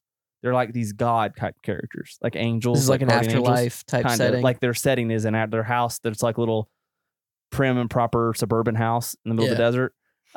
It's like an oasis, and like people, wandering souls find themselves there. Gotcha. And so you get this series of people who find themselves at this house, and what they're doing is they're doing a 7-day interview process where they watch all these TV screens of different people, a POV point of their life for 7 days. There's like 15 different people they're watching 24 hours a day. So you get Zazie Beetz, David Rysdale, Ariana Ortiz, Tony Hale, and Bill Skarsgård and Perry Smith. Those are your ones who are interviewing to be born into life. Like if they end up making it, they get to go be born into life. Yeah. The other ones just get erased from existence, kind of, but they were never born. Okay. Kind of. It's a weird premise at first. And Winston Duke's the one who decides that based on a series of like basically aptitude tests. They journal about their experiences, like what was one thing you found impactful from your day of viewing, and it was different every day. And bro, this movie is so hard. It's hard to describe without spoiling it, but like it just made me feel so happy. Like it's just such an uplifting film, but also very mind twisty, which I really like. Not in like a psychological, like a thrilling way. Yeah. But no, 9 Days is a beautiful film, and the cinematography is stunning. It's a gorgeous film filled with strong performances, a super unique plot. It almost works as a play, which I don't normally like films that work as a play. But this one felt like a play, but it worked. I don't know. 9 Days is fantastic. I wanted to watch it in 2020 when it came out and just never did, and then just forgot about it. I'm really glad I watched it. I'm gonna actually have to find this one and buy it. I liked it that much. Like I want to own it. Wow. Okay. But it's very much my kind of movie. It's very morality heavy, but with an interesting, almost sci-fi-ish, guys, but with a religious overtone, which I like that kind of stuff. Yeah. So 9 Days, fantastic movie, fantastic performances, fantastic cinematography, fantastic script. You can't get much better than that. I don't know why I gave it 4.5. Sound like it's a 5 for me. Rewatch it. I think I want Abby to watch this one too. So I will watch this and it end up being like 3 stars. Probably. Well, I could see Dawson. He gave it 3. Yeah. And long story short, I can't remember what he said about it, but I think it was just that it's kind of boring. I may be wrong, so I'll housekeep that next week. But I can see that though. But for me, it worked. Like, Did you find the intrigue in that because you were more invested in the actors or actresses casted in these roles, or because Bill Skarsgård doesn't have that big of a role, and he was the most exciting for me actually. Gotcha. From looking, like Winston Dukes, I feel like is somebody that don't recognize. Like you recognize him for the Marvel stuff, but it's like Us is my big Winston. Yeah, I've Duke seen now. Us. Yeah. But no, Bill Skarsgård is the biggest pull, and he's like 6 build. I just remember this from hype. Word of mouth, so I watched it for that reason. Really? I've never heard of this. Yeah, because it was I think it got nominated for Best Picture. Wow. I think I'd have to revisit that, or it got snubbed. One of the two, I can't remember. But it was all around Oscar talk a few years ago. No, I think the biggest pull for me was the religious guys of it, and there's this overarching mystery from this one person Winston Duke is watching in his role on the TV, and something abruptly happens. Yeah, and it's like he's trying to unravel that, but also help unravel it through these people he's guiding into the world. I don't know. It's got like a subplot that I found very interesting. That's what immediately pulled me in. All right. And then the rest of it just unraveled before me. So 9 Days is fantastic. So I have 2 more before the shared movies we watched. Are you done? Go for it. Because we have Men in Chicken together and Ant-Man together. Yep, that was it. Okay. So let me go to Light Sleeper. I won't spend long on this one because I did not like this as much as I thought I was going to. I gave it 3.5. I could probably be talked down. This is a Paul Schrader film. Which if anybody's watched the card counter, that's really my only other no from him. Which not like a NO, like KNO. Good. I loved the card counter. And they do have some similarities, and I'm excited for his movie that comes out later this year, The Master Gardener with Joel Edgerton. That's a high one on my watch list. And I've heard really good things about Ethan Hawke's First Reformed. But I haven't seen it. So but Paul Schrader's great. He wrote Taxi Driver. He wrote Raging Bull. I mean, dude's a Hollywood legend. Okay. Yeah.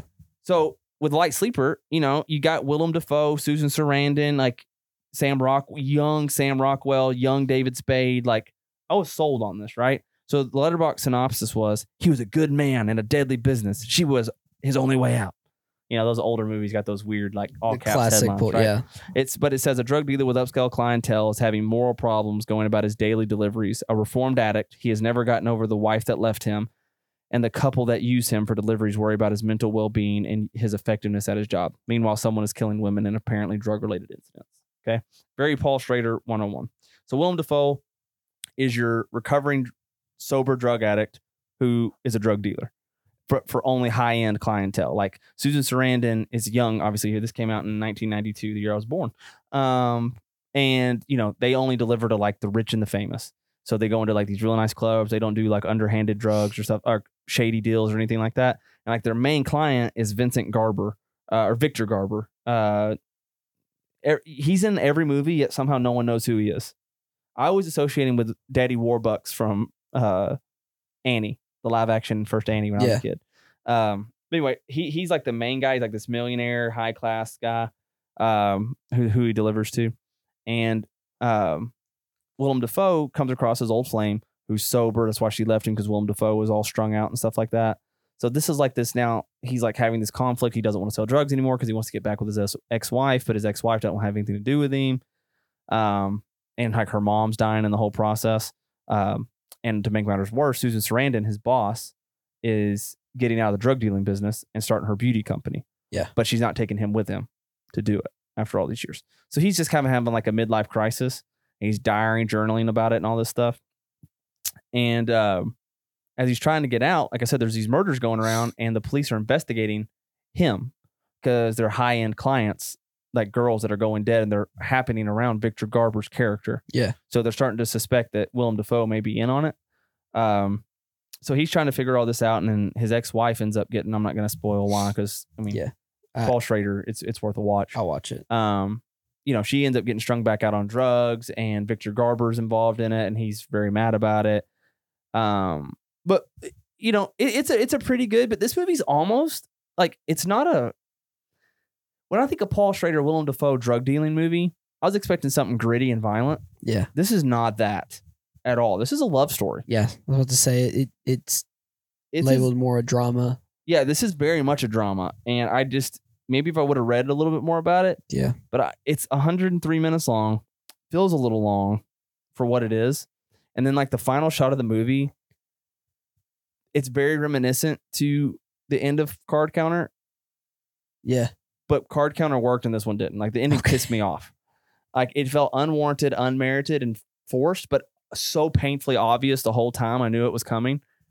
And like, I don't know. Light Sleeper just wasn't it for me, but I appreciate the quality of the film and the acting was all great. And so 3.5 stars for writing and performance.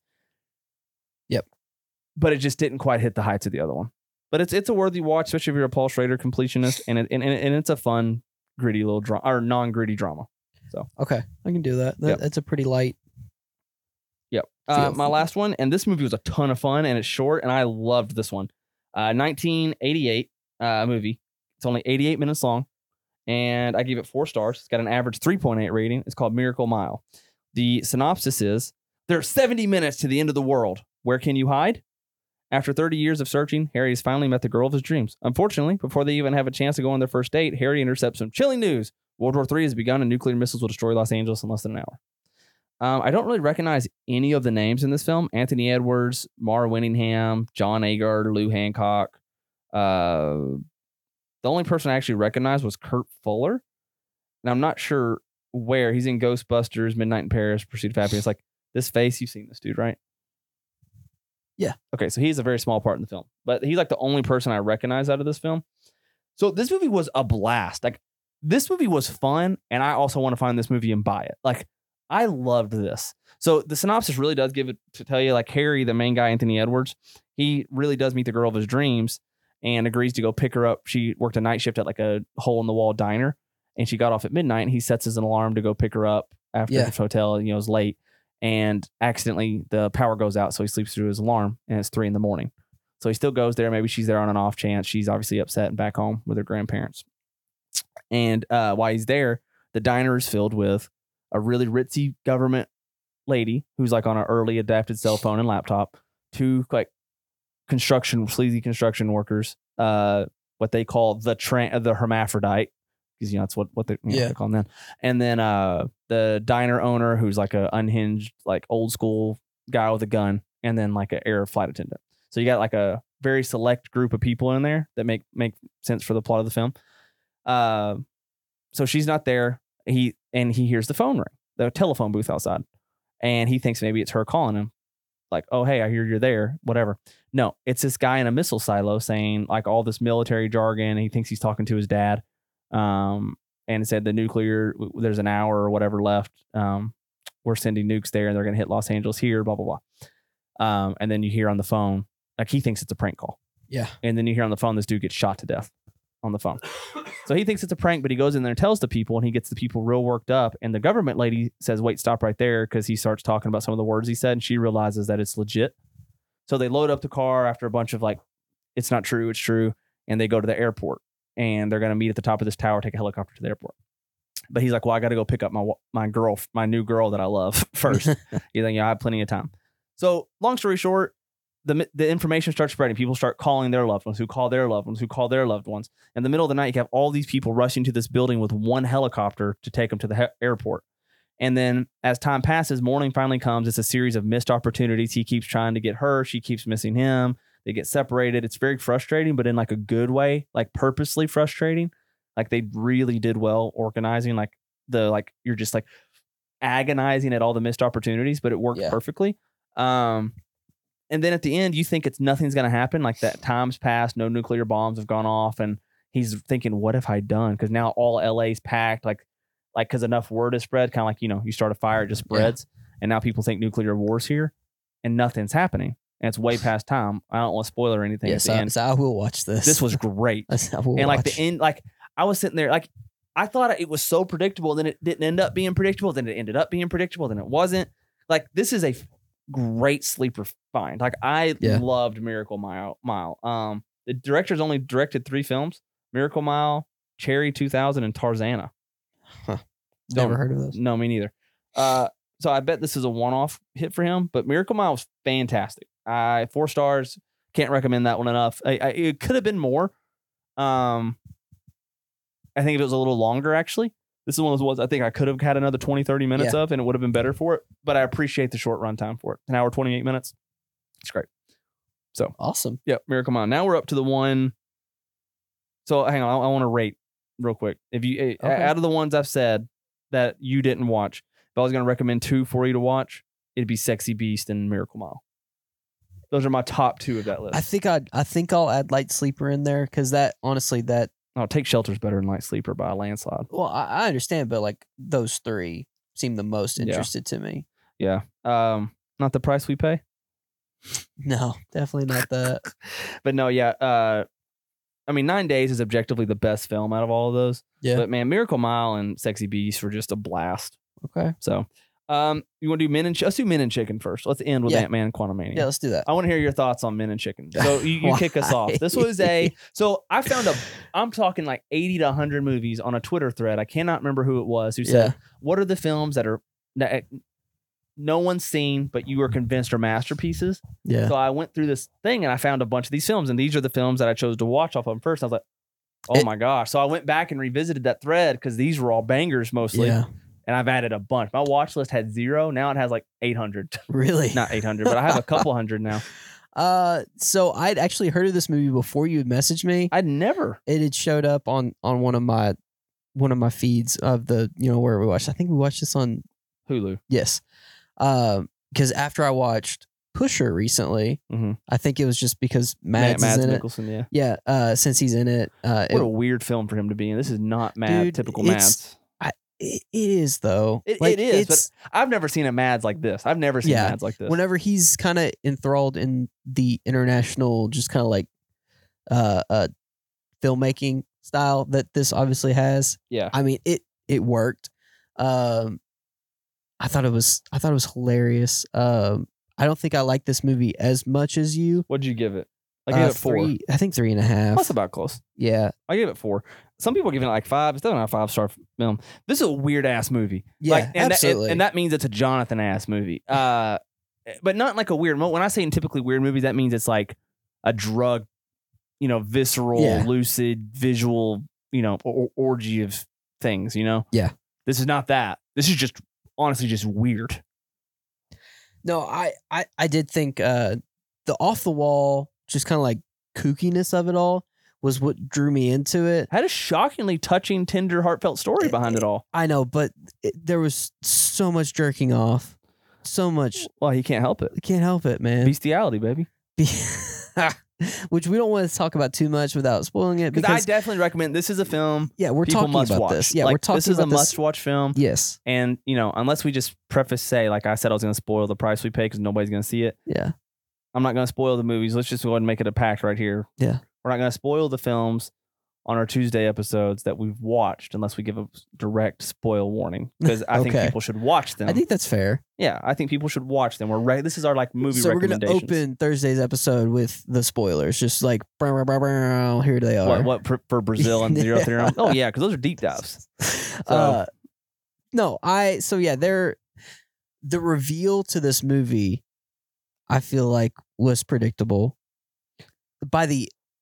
Because there were elements of this that were kind of at the forefront. You're talking with the dad? No, I think the reveal of the sons. Oh yeah, okay. I see what you're saying. I say so without spoiling. But the opening scene that we get when they're doing the storytelling of the two brothers and everything, for them to tie that into the ending, how they did, it was great foreshadowing. I thought, it definitely. I think if I was to do a rewatch of it, knowing what I know now, watching that again, I would probably. It's a half star difference for me. Yeah. It was just kind of slow. I think overall. At first, it took a minute for me. No, I think it was when they were at the house. Whenever these brothers were. That works for me, man. I loved the brother interactions once they got settled in with each other. Who was your favorite brother? Probably the mouse. Yosef. Yeah, he was my favorite. Yeah, I liked Yosef. He was great. Yeah. I mean, I love Mads. Mads was great. Elias or whatever. He was great. I hated the main brother, the serious brother. No. Oh, the older brother, or not older. The chicken Gregor. brother. Yeah. I just know them by their animals. Their chicken brother. Their plates. Yes. But no. Okay. So Men in Chicken, like, this is one of the more polarizing and like oddball films I've ever seen. Okay. But and that's saying something for me. But like I was just saying, it's also captured in such a delicate and shockingly poignant light with emotional performances and a very striking sense of cinematography in tow. I was reading part of it from my review. But and I said you've probably never seen Mads like this before. Men in Chicken is like almost the anti-Mads film. Sure. Even though like it's not surprising to see him here because it's just Mads just feels like he'd do this, but it's also somehow not. I don't know. Like someone commented on my review, like, what the fuck? Yeah. And that sums it up. Like, and like that's my quote from I said, it's magnificent, right? Like question mark. Like is it? It's magnificent. It's magnificent. That's great. Missed opportunity there. But synopsis of the film, you got these four brothers who are estranged, two of them, Mads Mikkelsen and his brother. Two brothers, father dies. They're adopted by somebody on like the mainland. Yes, they find out that they were adopted, and so they try to search out their birth father. Yep. Find out, they all have weird impulses. Like the main, more serious brother, who's like a professor, has like this, like throws up all the time. Yeah. And then freaking Mads Mikkelsen has this like impulsive Elias. He just jerks off like all the time. Yeah. He's got to keep that toilet paper on him all the time. Yeah. But he thinks he's like a ladies' man. He thinks he's like, that's like the funniest ongoing joke. He's like this suave ladies love me, lies about it all the time. He's like just a goof. Where's this located in? Norway. Okay. Yeah. The humor. Or Sweden. It's one of those two say the same type of thing. The humor in it, I think, is what's even better because this is it's not an American comedy. Yeah. So there's no. It's a dark comedy. There's no English dialogue. Yeah. No, it's all subtitles. Yeah, it's all subtitles, but you hear the delivery of it. You're reading it. It just works. And the fact they all had hair lips is great. Like it just made something. Yeah. Just that, except for Mads and the other one, it's just amazing. And dude, I don't know. Like I said, if we're not spoiling it, it's hard to talk about it too much. But the performances were all great. I thought they were all very dedicated to role. Yeah, the nursing home scene was fantastic. This is the type of movie where the director, like, this is a passion project isn't the right word, but like you cast the roles that you wrote them for, kind of like. So like I think like the role of Elias was written for someone like a Mads, and so on and so forth with all the other castings. They everything worked.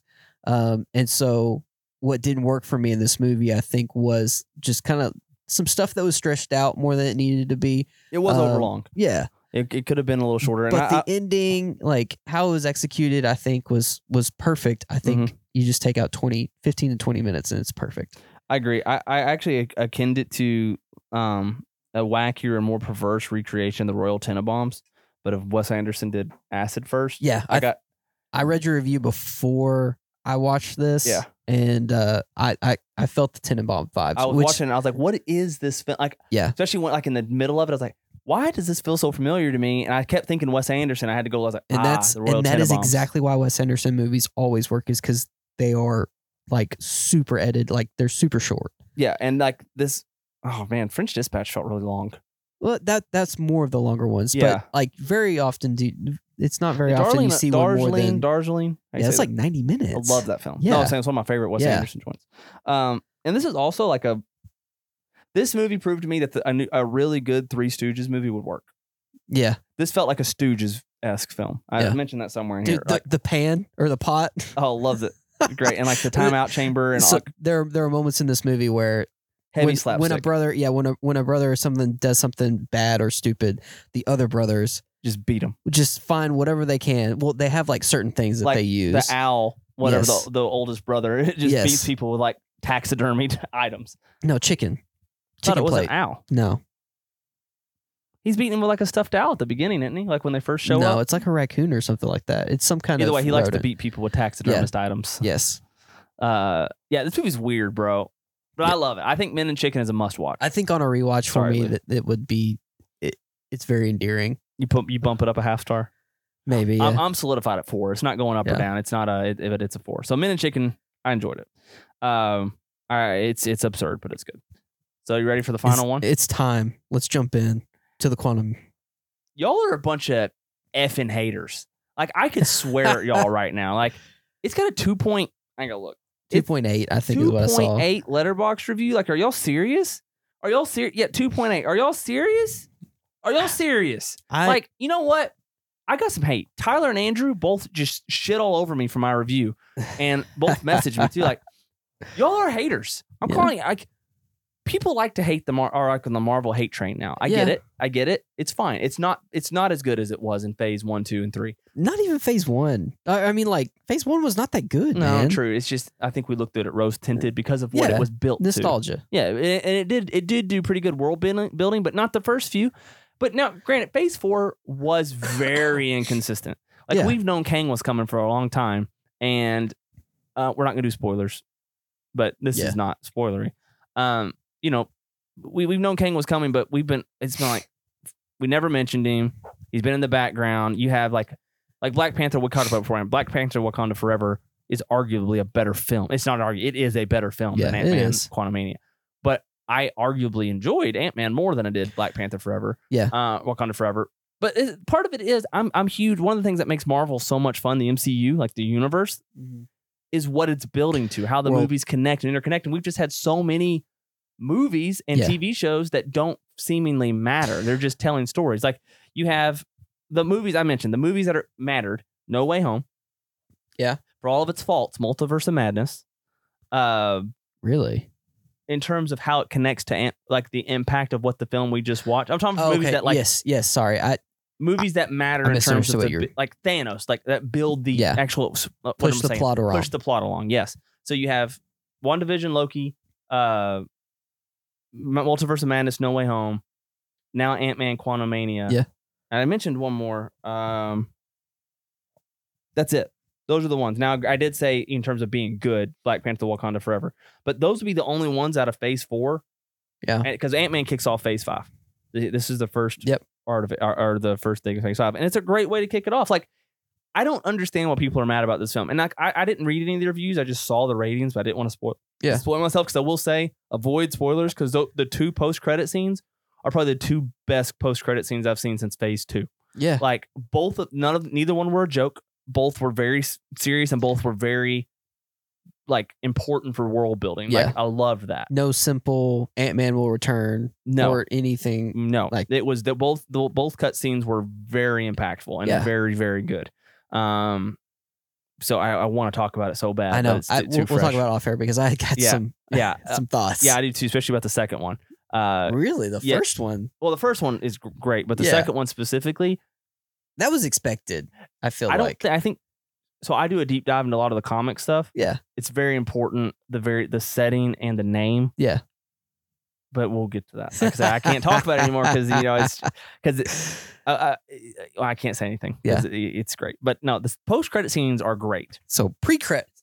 what do we think? What do we think about this movie then? I really liked it, man. Like, I thought a lot of people are complaining about the CGI. Okay, we're going to the freaking Quantumverse. The whole damn movie takes place in the Quantumverse, basically. What are we gonna have? I didn't have those type of issues. The stuff that stuck out the most to me was the shrinking. Like I feel like there's a different quality to whenever you see the shrinking and kind of how that they interact with non CGI effect people that didn't seem as obvious in other settings. So I don't know if that's just attributed to the overall CGI-ness of this movie or if it's just that individual CGI effect. Yeah. That was the main thing that stuck out to me. Other than that, like, I don't know. I only think about the only other times we've had experienced a setting like this has been in a Doctor Strange type film. Right. And even those, like, I don't think they were absolutely amazing, but they were meant to be more kaleidoscopic. Yeah, no, that's a word. I like the word. It's a good word. Sure, let's write it down. Kaleidoscopic. But taking view on all this stuff, and I thought overall, this movie world builded way better than a movie like Wakanda Forever. Mm-hmm. Like I feel like if Wakanda Forever, if we'd spent more time with Neymar's whatever people, that movie, it only would have elevated it. Correct. And like Black Panther, Wakanda Forever, because I've seen people, because I'm not the only one saying you and I are in a minority right now, but saying that there is world building. Yeah, sure, we get introduced to Namor. Sure, we get the new Black Panther, like Shuri's in charge, and we get introduced to Ironheart. Sure. But that just puts new characters on the board. Like I have been waiting for the big, Thanos was teased at the end of the Avengers post-credit scene the first time, or something. Thor, maybe even. I think it was Thor. Avengers, I think. Just Avengers. Okay. Yeah.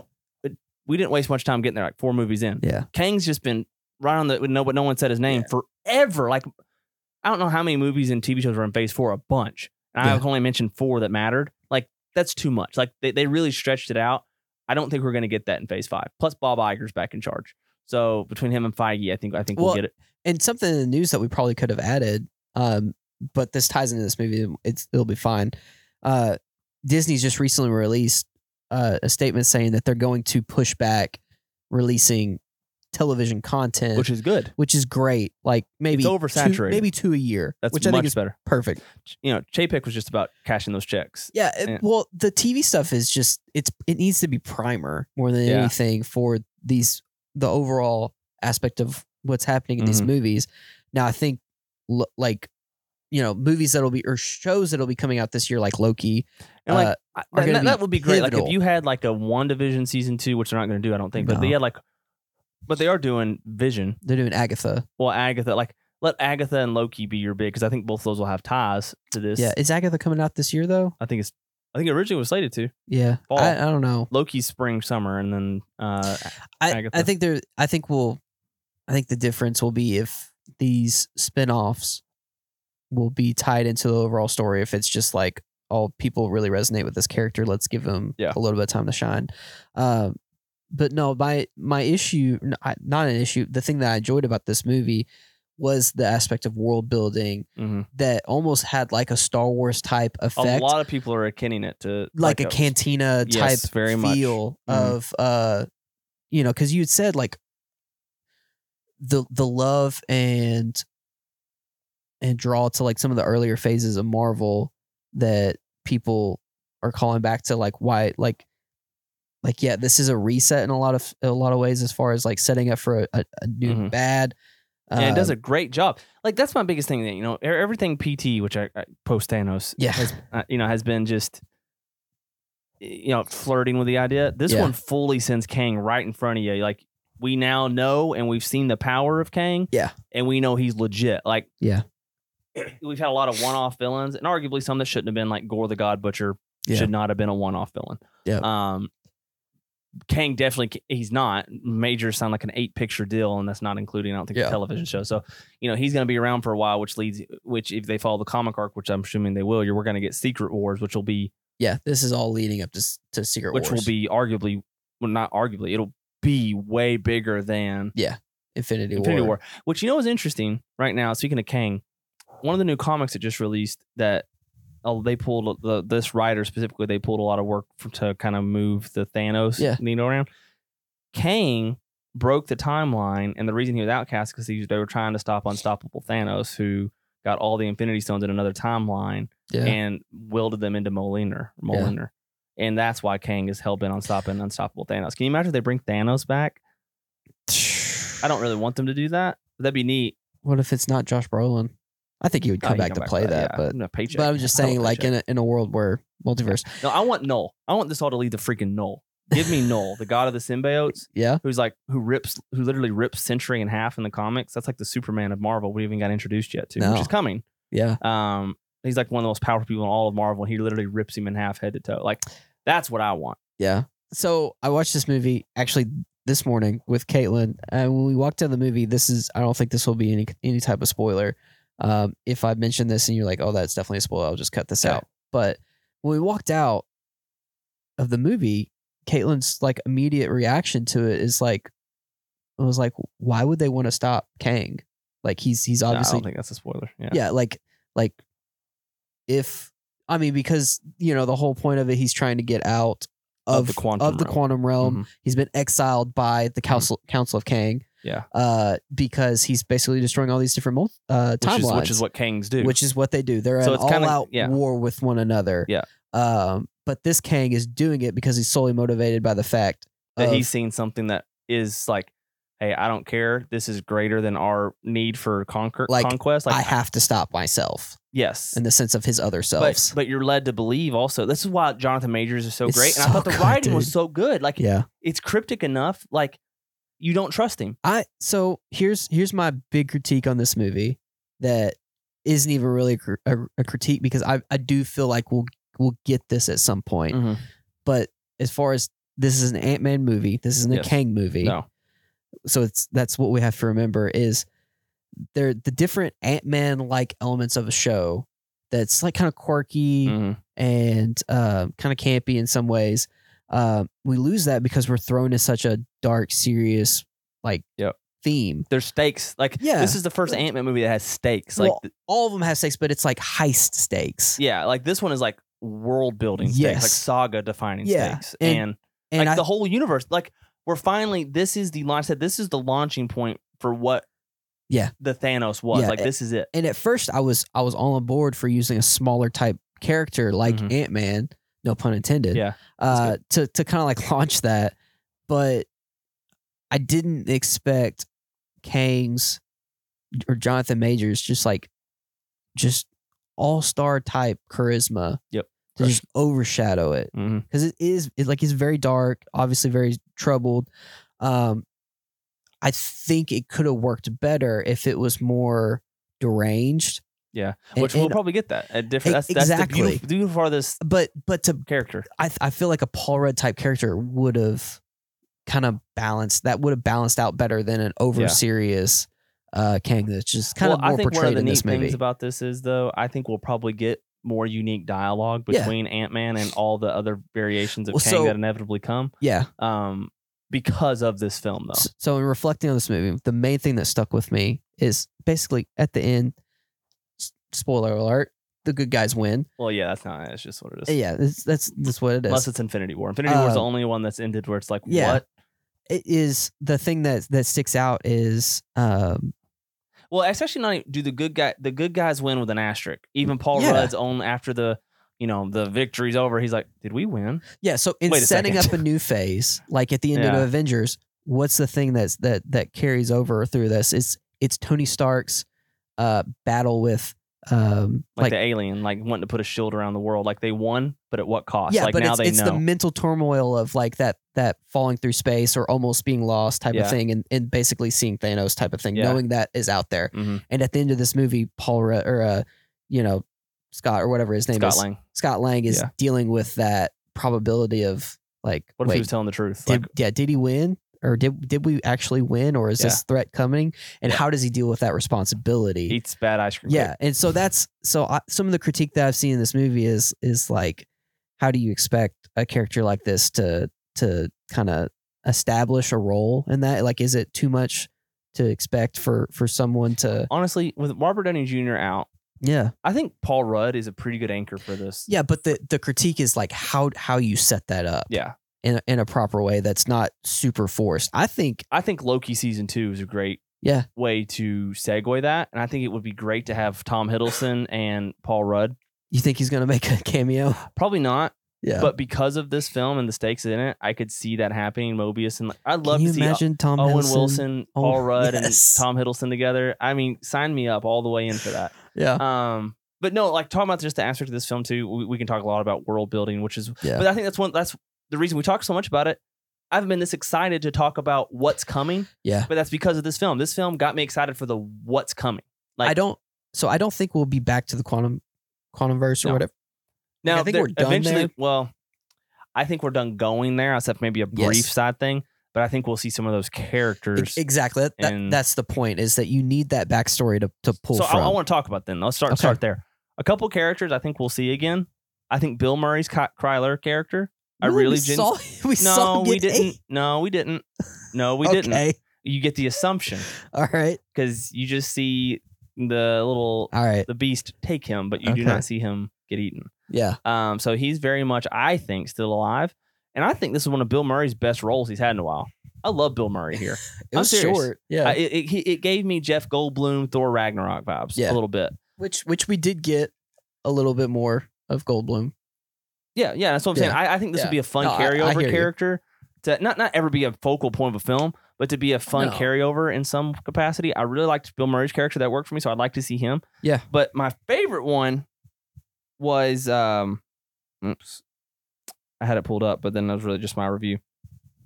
So, in the Ant-Man 1 and 2, you get his heist buddies, T.I. and what's the dude's name? David Dasmalchian. And what's the main guy's name? Funny. I don't remember. I'm sorry. I just got out of that screen. Anyway, the guy's character's name is Veb. The little pink guy where you drink his ooze and you can hear this isn't a spoiler. This is just a side plot thing here. You drink the kids, this little beast ooze, and you can now understand the foreign language. And he's like obsessed with knowing how many holes humans have. I have 7 holes. How many do you have? 8. It was 8 holes. No, 7. No. I watched it this morning. It's 8 holes. It was 7. Ear hole. Nose hole. Mouth hole, butthole. 7. How many fingers is that? That's 7. No. Man, I swear they said 8. 7. I saw it this morning. But he got an 8th hole. Yeah. But no, Veb was great. I loved Veb. Veb kind of reminded me of what's that Seth Rogen movie where he played that blob? Bob the Blob. Isn't it? I don't know. Regardless, Veb was great. Loved that character. I really also liked Jamie Andrew Cutler's role of Zolom. The dude with like the energy head. Loved his performance. Loved that thing. But honestly, I'm gonna be remiss if I don't mention Corey Stoll as MODOK. That's not a spoiler. No. Everybody knows Corey Stoll's back. He reprised his role as Darren Cross. From Ant-Man 1. Got trapped in Quantumverse, and Jonathan Majors kind of reconstructed him. One of the best lines in all of Marvel. I'm not joking. Like, is it in a funny way? But like, it's one of the most memorable. And it's never too late. Cackled out loud at this when he freaking bolted out. Hang on, because I just need to see it. My name is Darren, and I'm not a dick. Like, bro, I about fell out of my seat. Yeah. Like, I want to see the behind the scenes of him saying that in the voiceover booth, like with that gusto. And I hope he's not done. It alludes to the fact, he might be, might not be. It's kind of vague. I'm not sure. Not trying to give a spoiler. It's out there. Like, I'm glad they brought him back regardless. I thought he worked in the confines of the film. I thought it was a nice. I was impressed how they kind of jump through those hoops of making that work. Yeah. Because I would have never guessed. And I love the jokes they made about it. Like, I mean, you can't make MODOK's one of those characters you can't make unless it's like. Well, I think a lot of people were surprised that MODOK was going to be introduced in this. Yeah, because how do you really make MODOK work live action? I don't know. I mean? You don't. But they made it work because of how tongue-in-cheek it was. But then exactly, and tying it into how Ant-Man ends. Yes, the first one ends. It really worked. I thought that was great. And we got the tiny butt cheeks. Yeah, that was wonderful. I meant to add that in my review, plus the tiny butt cheeks. This is great. Yeah, loved that. And last side characters I mentioned, I really liked William Jackson Harper's Quaz, the telepath. Yeah, I liked his character because also I'm a huge fan of The Good Place, and he plays Chidi. So that's a great little Easter egg. What didn't work for me though, I didn't like Michelle Pfeiffer in this film. I thought it was a lot. Her flashbacks were better than her main stuff. I thought the flashbacks with Jonathan Majors were pretty good, but other than that, she annoyed the piss out of me. Yeah, her acting, the cryptic nature of her character just drove me nuts. I actually didn't think Michael Douglas's acting was all that great in this film. I feel like he cashed a paycheck, but I enjoyed his arc of the film. He was funny. He was way funnier in here than I remember him being in the other two. It's sad because like we get to a point now where these actors get to an age where you start to question like how they are health wise, and I'm not trying to insinuate anything, but there were different moments where I was like, man, is he all right? Yeah, I'd say because something just didn't land on me for Michael Douglas here. There's different shots, and which, if I'm being honest, like this was like a 2 hour and 10 minute long movie. Mm-hmm. I could have used another 30 minutes of this. I could too. I actually thought it was a little under short. Granted, I thought there were points of this that felt drawn out. Yeah. But at the same time, a redirected time. Yeah. Yeah, that would be I think it would have been warranted. But yeah, he was fine. Who didn't work for me the most was actually a tie between Catherine Newton and Evangeline Lilly. Love Evangeline Lilly, but I thought her performance was... This was the best Evangeline. See, I thought it was her worst. No, this was the best. I hated watching her shoot those wrist blasters. Does it? Like it was like I don't know. They should have made it do like Buzz Lightyear, like tap the wrist or something. I don't know. But watching her like, that wasn't CGI. Well, the blast was CGI. You're watching her like jerk her whole body. Of her doing that. I like, gosh, I hate this. I had no problem with her. I mean, I didn't hate it. I just thought she was fine. Yeah. And I thought she got lost amongst the rest. And same thing with Catherine Newton as Cassie. I love her in Supernatural, but I don't much love her here. Yeah, she's fine. I was surprised because I was kind of hoping for some Young Avengers. Well, that's coming. I mean, I know, but I expected like Kang forms them. One version of Kang forms them in the comic. No, I didn't. That's going to be hard to pull with Cassie. Well, it depends on which Kang it is. That's what I'm saying. There's so many different Kangs. Yeah, but she knows. Right, but are all the Kangs bad? Who knows? I don't know where they're going to go with this plot because they do vary from the comics in other phases a little bit. Yeah. So it depends on where they go. But yeah, in one of the biggest comic lines, to help stop himself, a version of Kang crafts the Young Avengers, which they have. That if they go that route, then some of these other non-movies that I'm crapping on do make sense because we've been introduced to the Young Avengers already, mostly. A lot of, So if they go that route, now Kevin Feige was a genius all along. And it matters, which who knows. But I don't know. Overall, I thought this was one of the most, it was fun, but not like, what Love and Thunder failed at. It was too funny, like forced fun. This was just fun in like a grand adventure kind of way, which is what made the early Marvel movies great. I genuinely do not understand why people don't like this movie. That like to the point where they're giving it like 1 and 2 stars. I don't get that. Like that's people are saying Black Widow's better than this film. Like, no, it is not. Not even close. I mean, Black Widow was fine. I give it 3 stars. Yeah. And that means it's good. It's fine. But Quantumverse is one of the top tier Marvel films for me. I think in my MCU rank, because now that I've, I'm caught up, I watch all the Marvel movies. It is currently 4, 8, 12, 13, 15. There's overall. Like 30 something Marvel movies out now. Yep, and that's including the TV shows. Yeah, it's middle. Yeah, it's 15. In the middle. Dead middle. Yeah. I have it above. Well, so it's hard. I have Werewolf by Night and the Guardians of the Galaxy special in here. Those are short to have it, but I have it. Let's just take those out. I have it right before Thor: Love and Thunder and right after Guardians of the Galaxy Volume 2.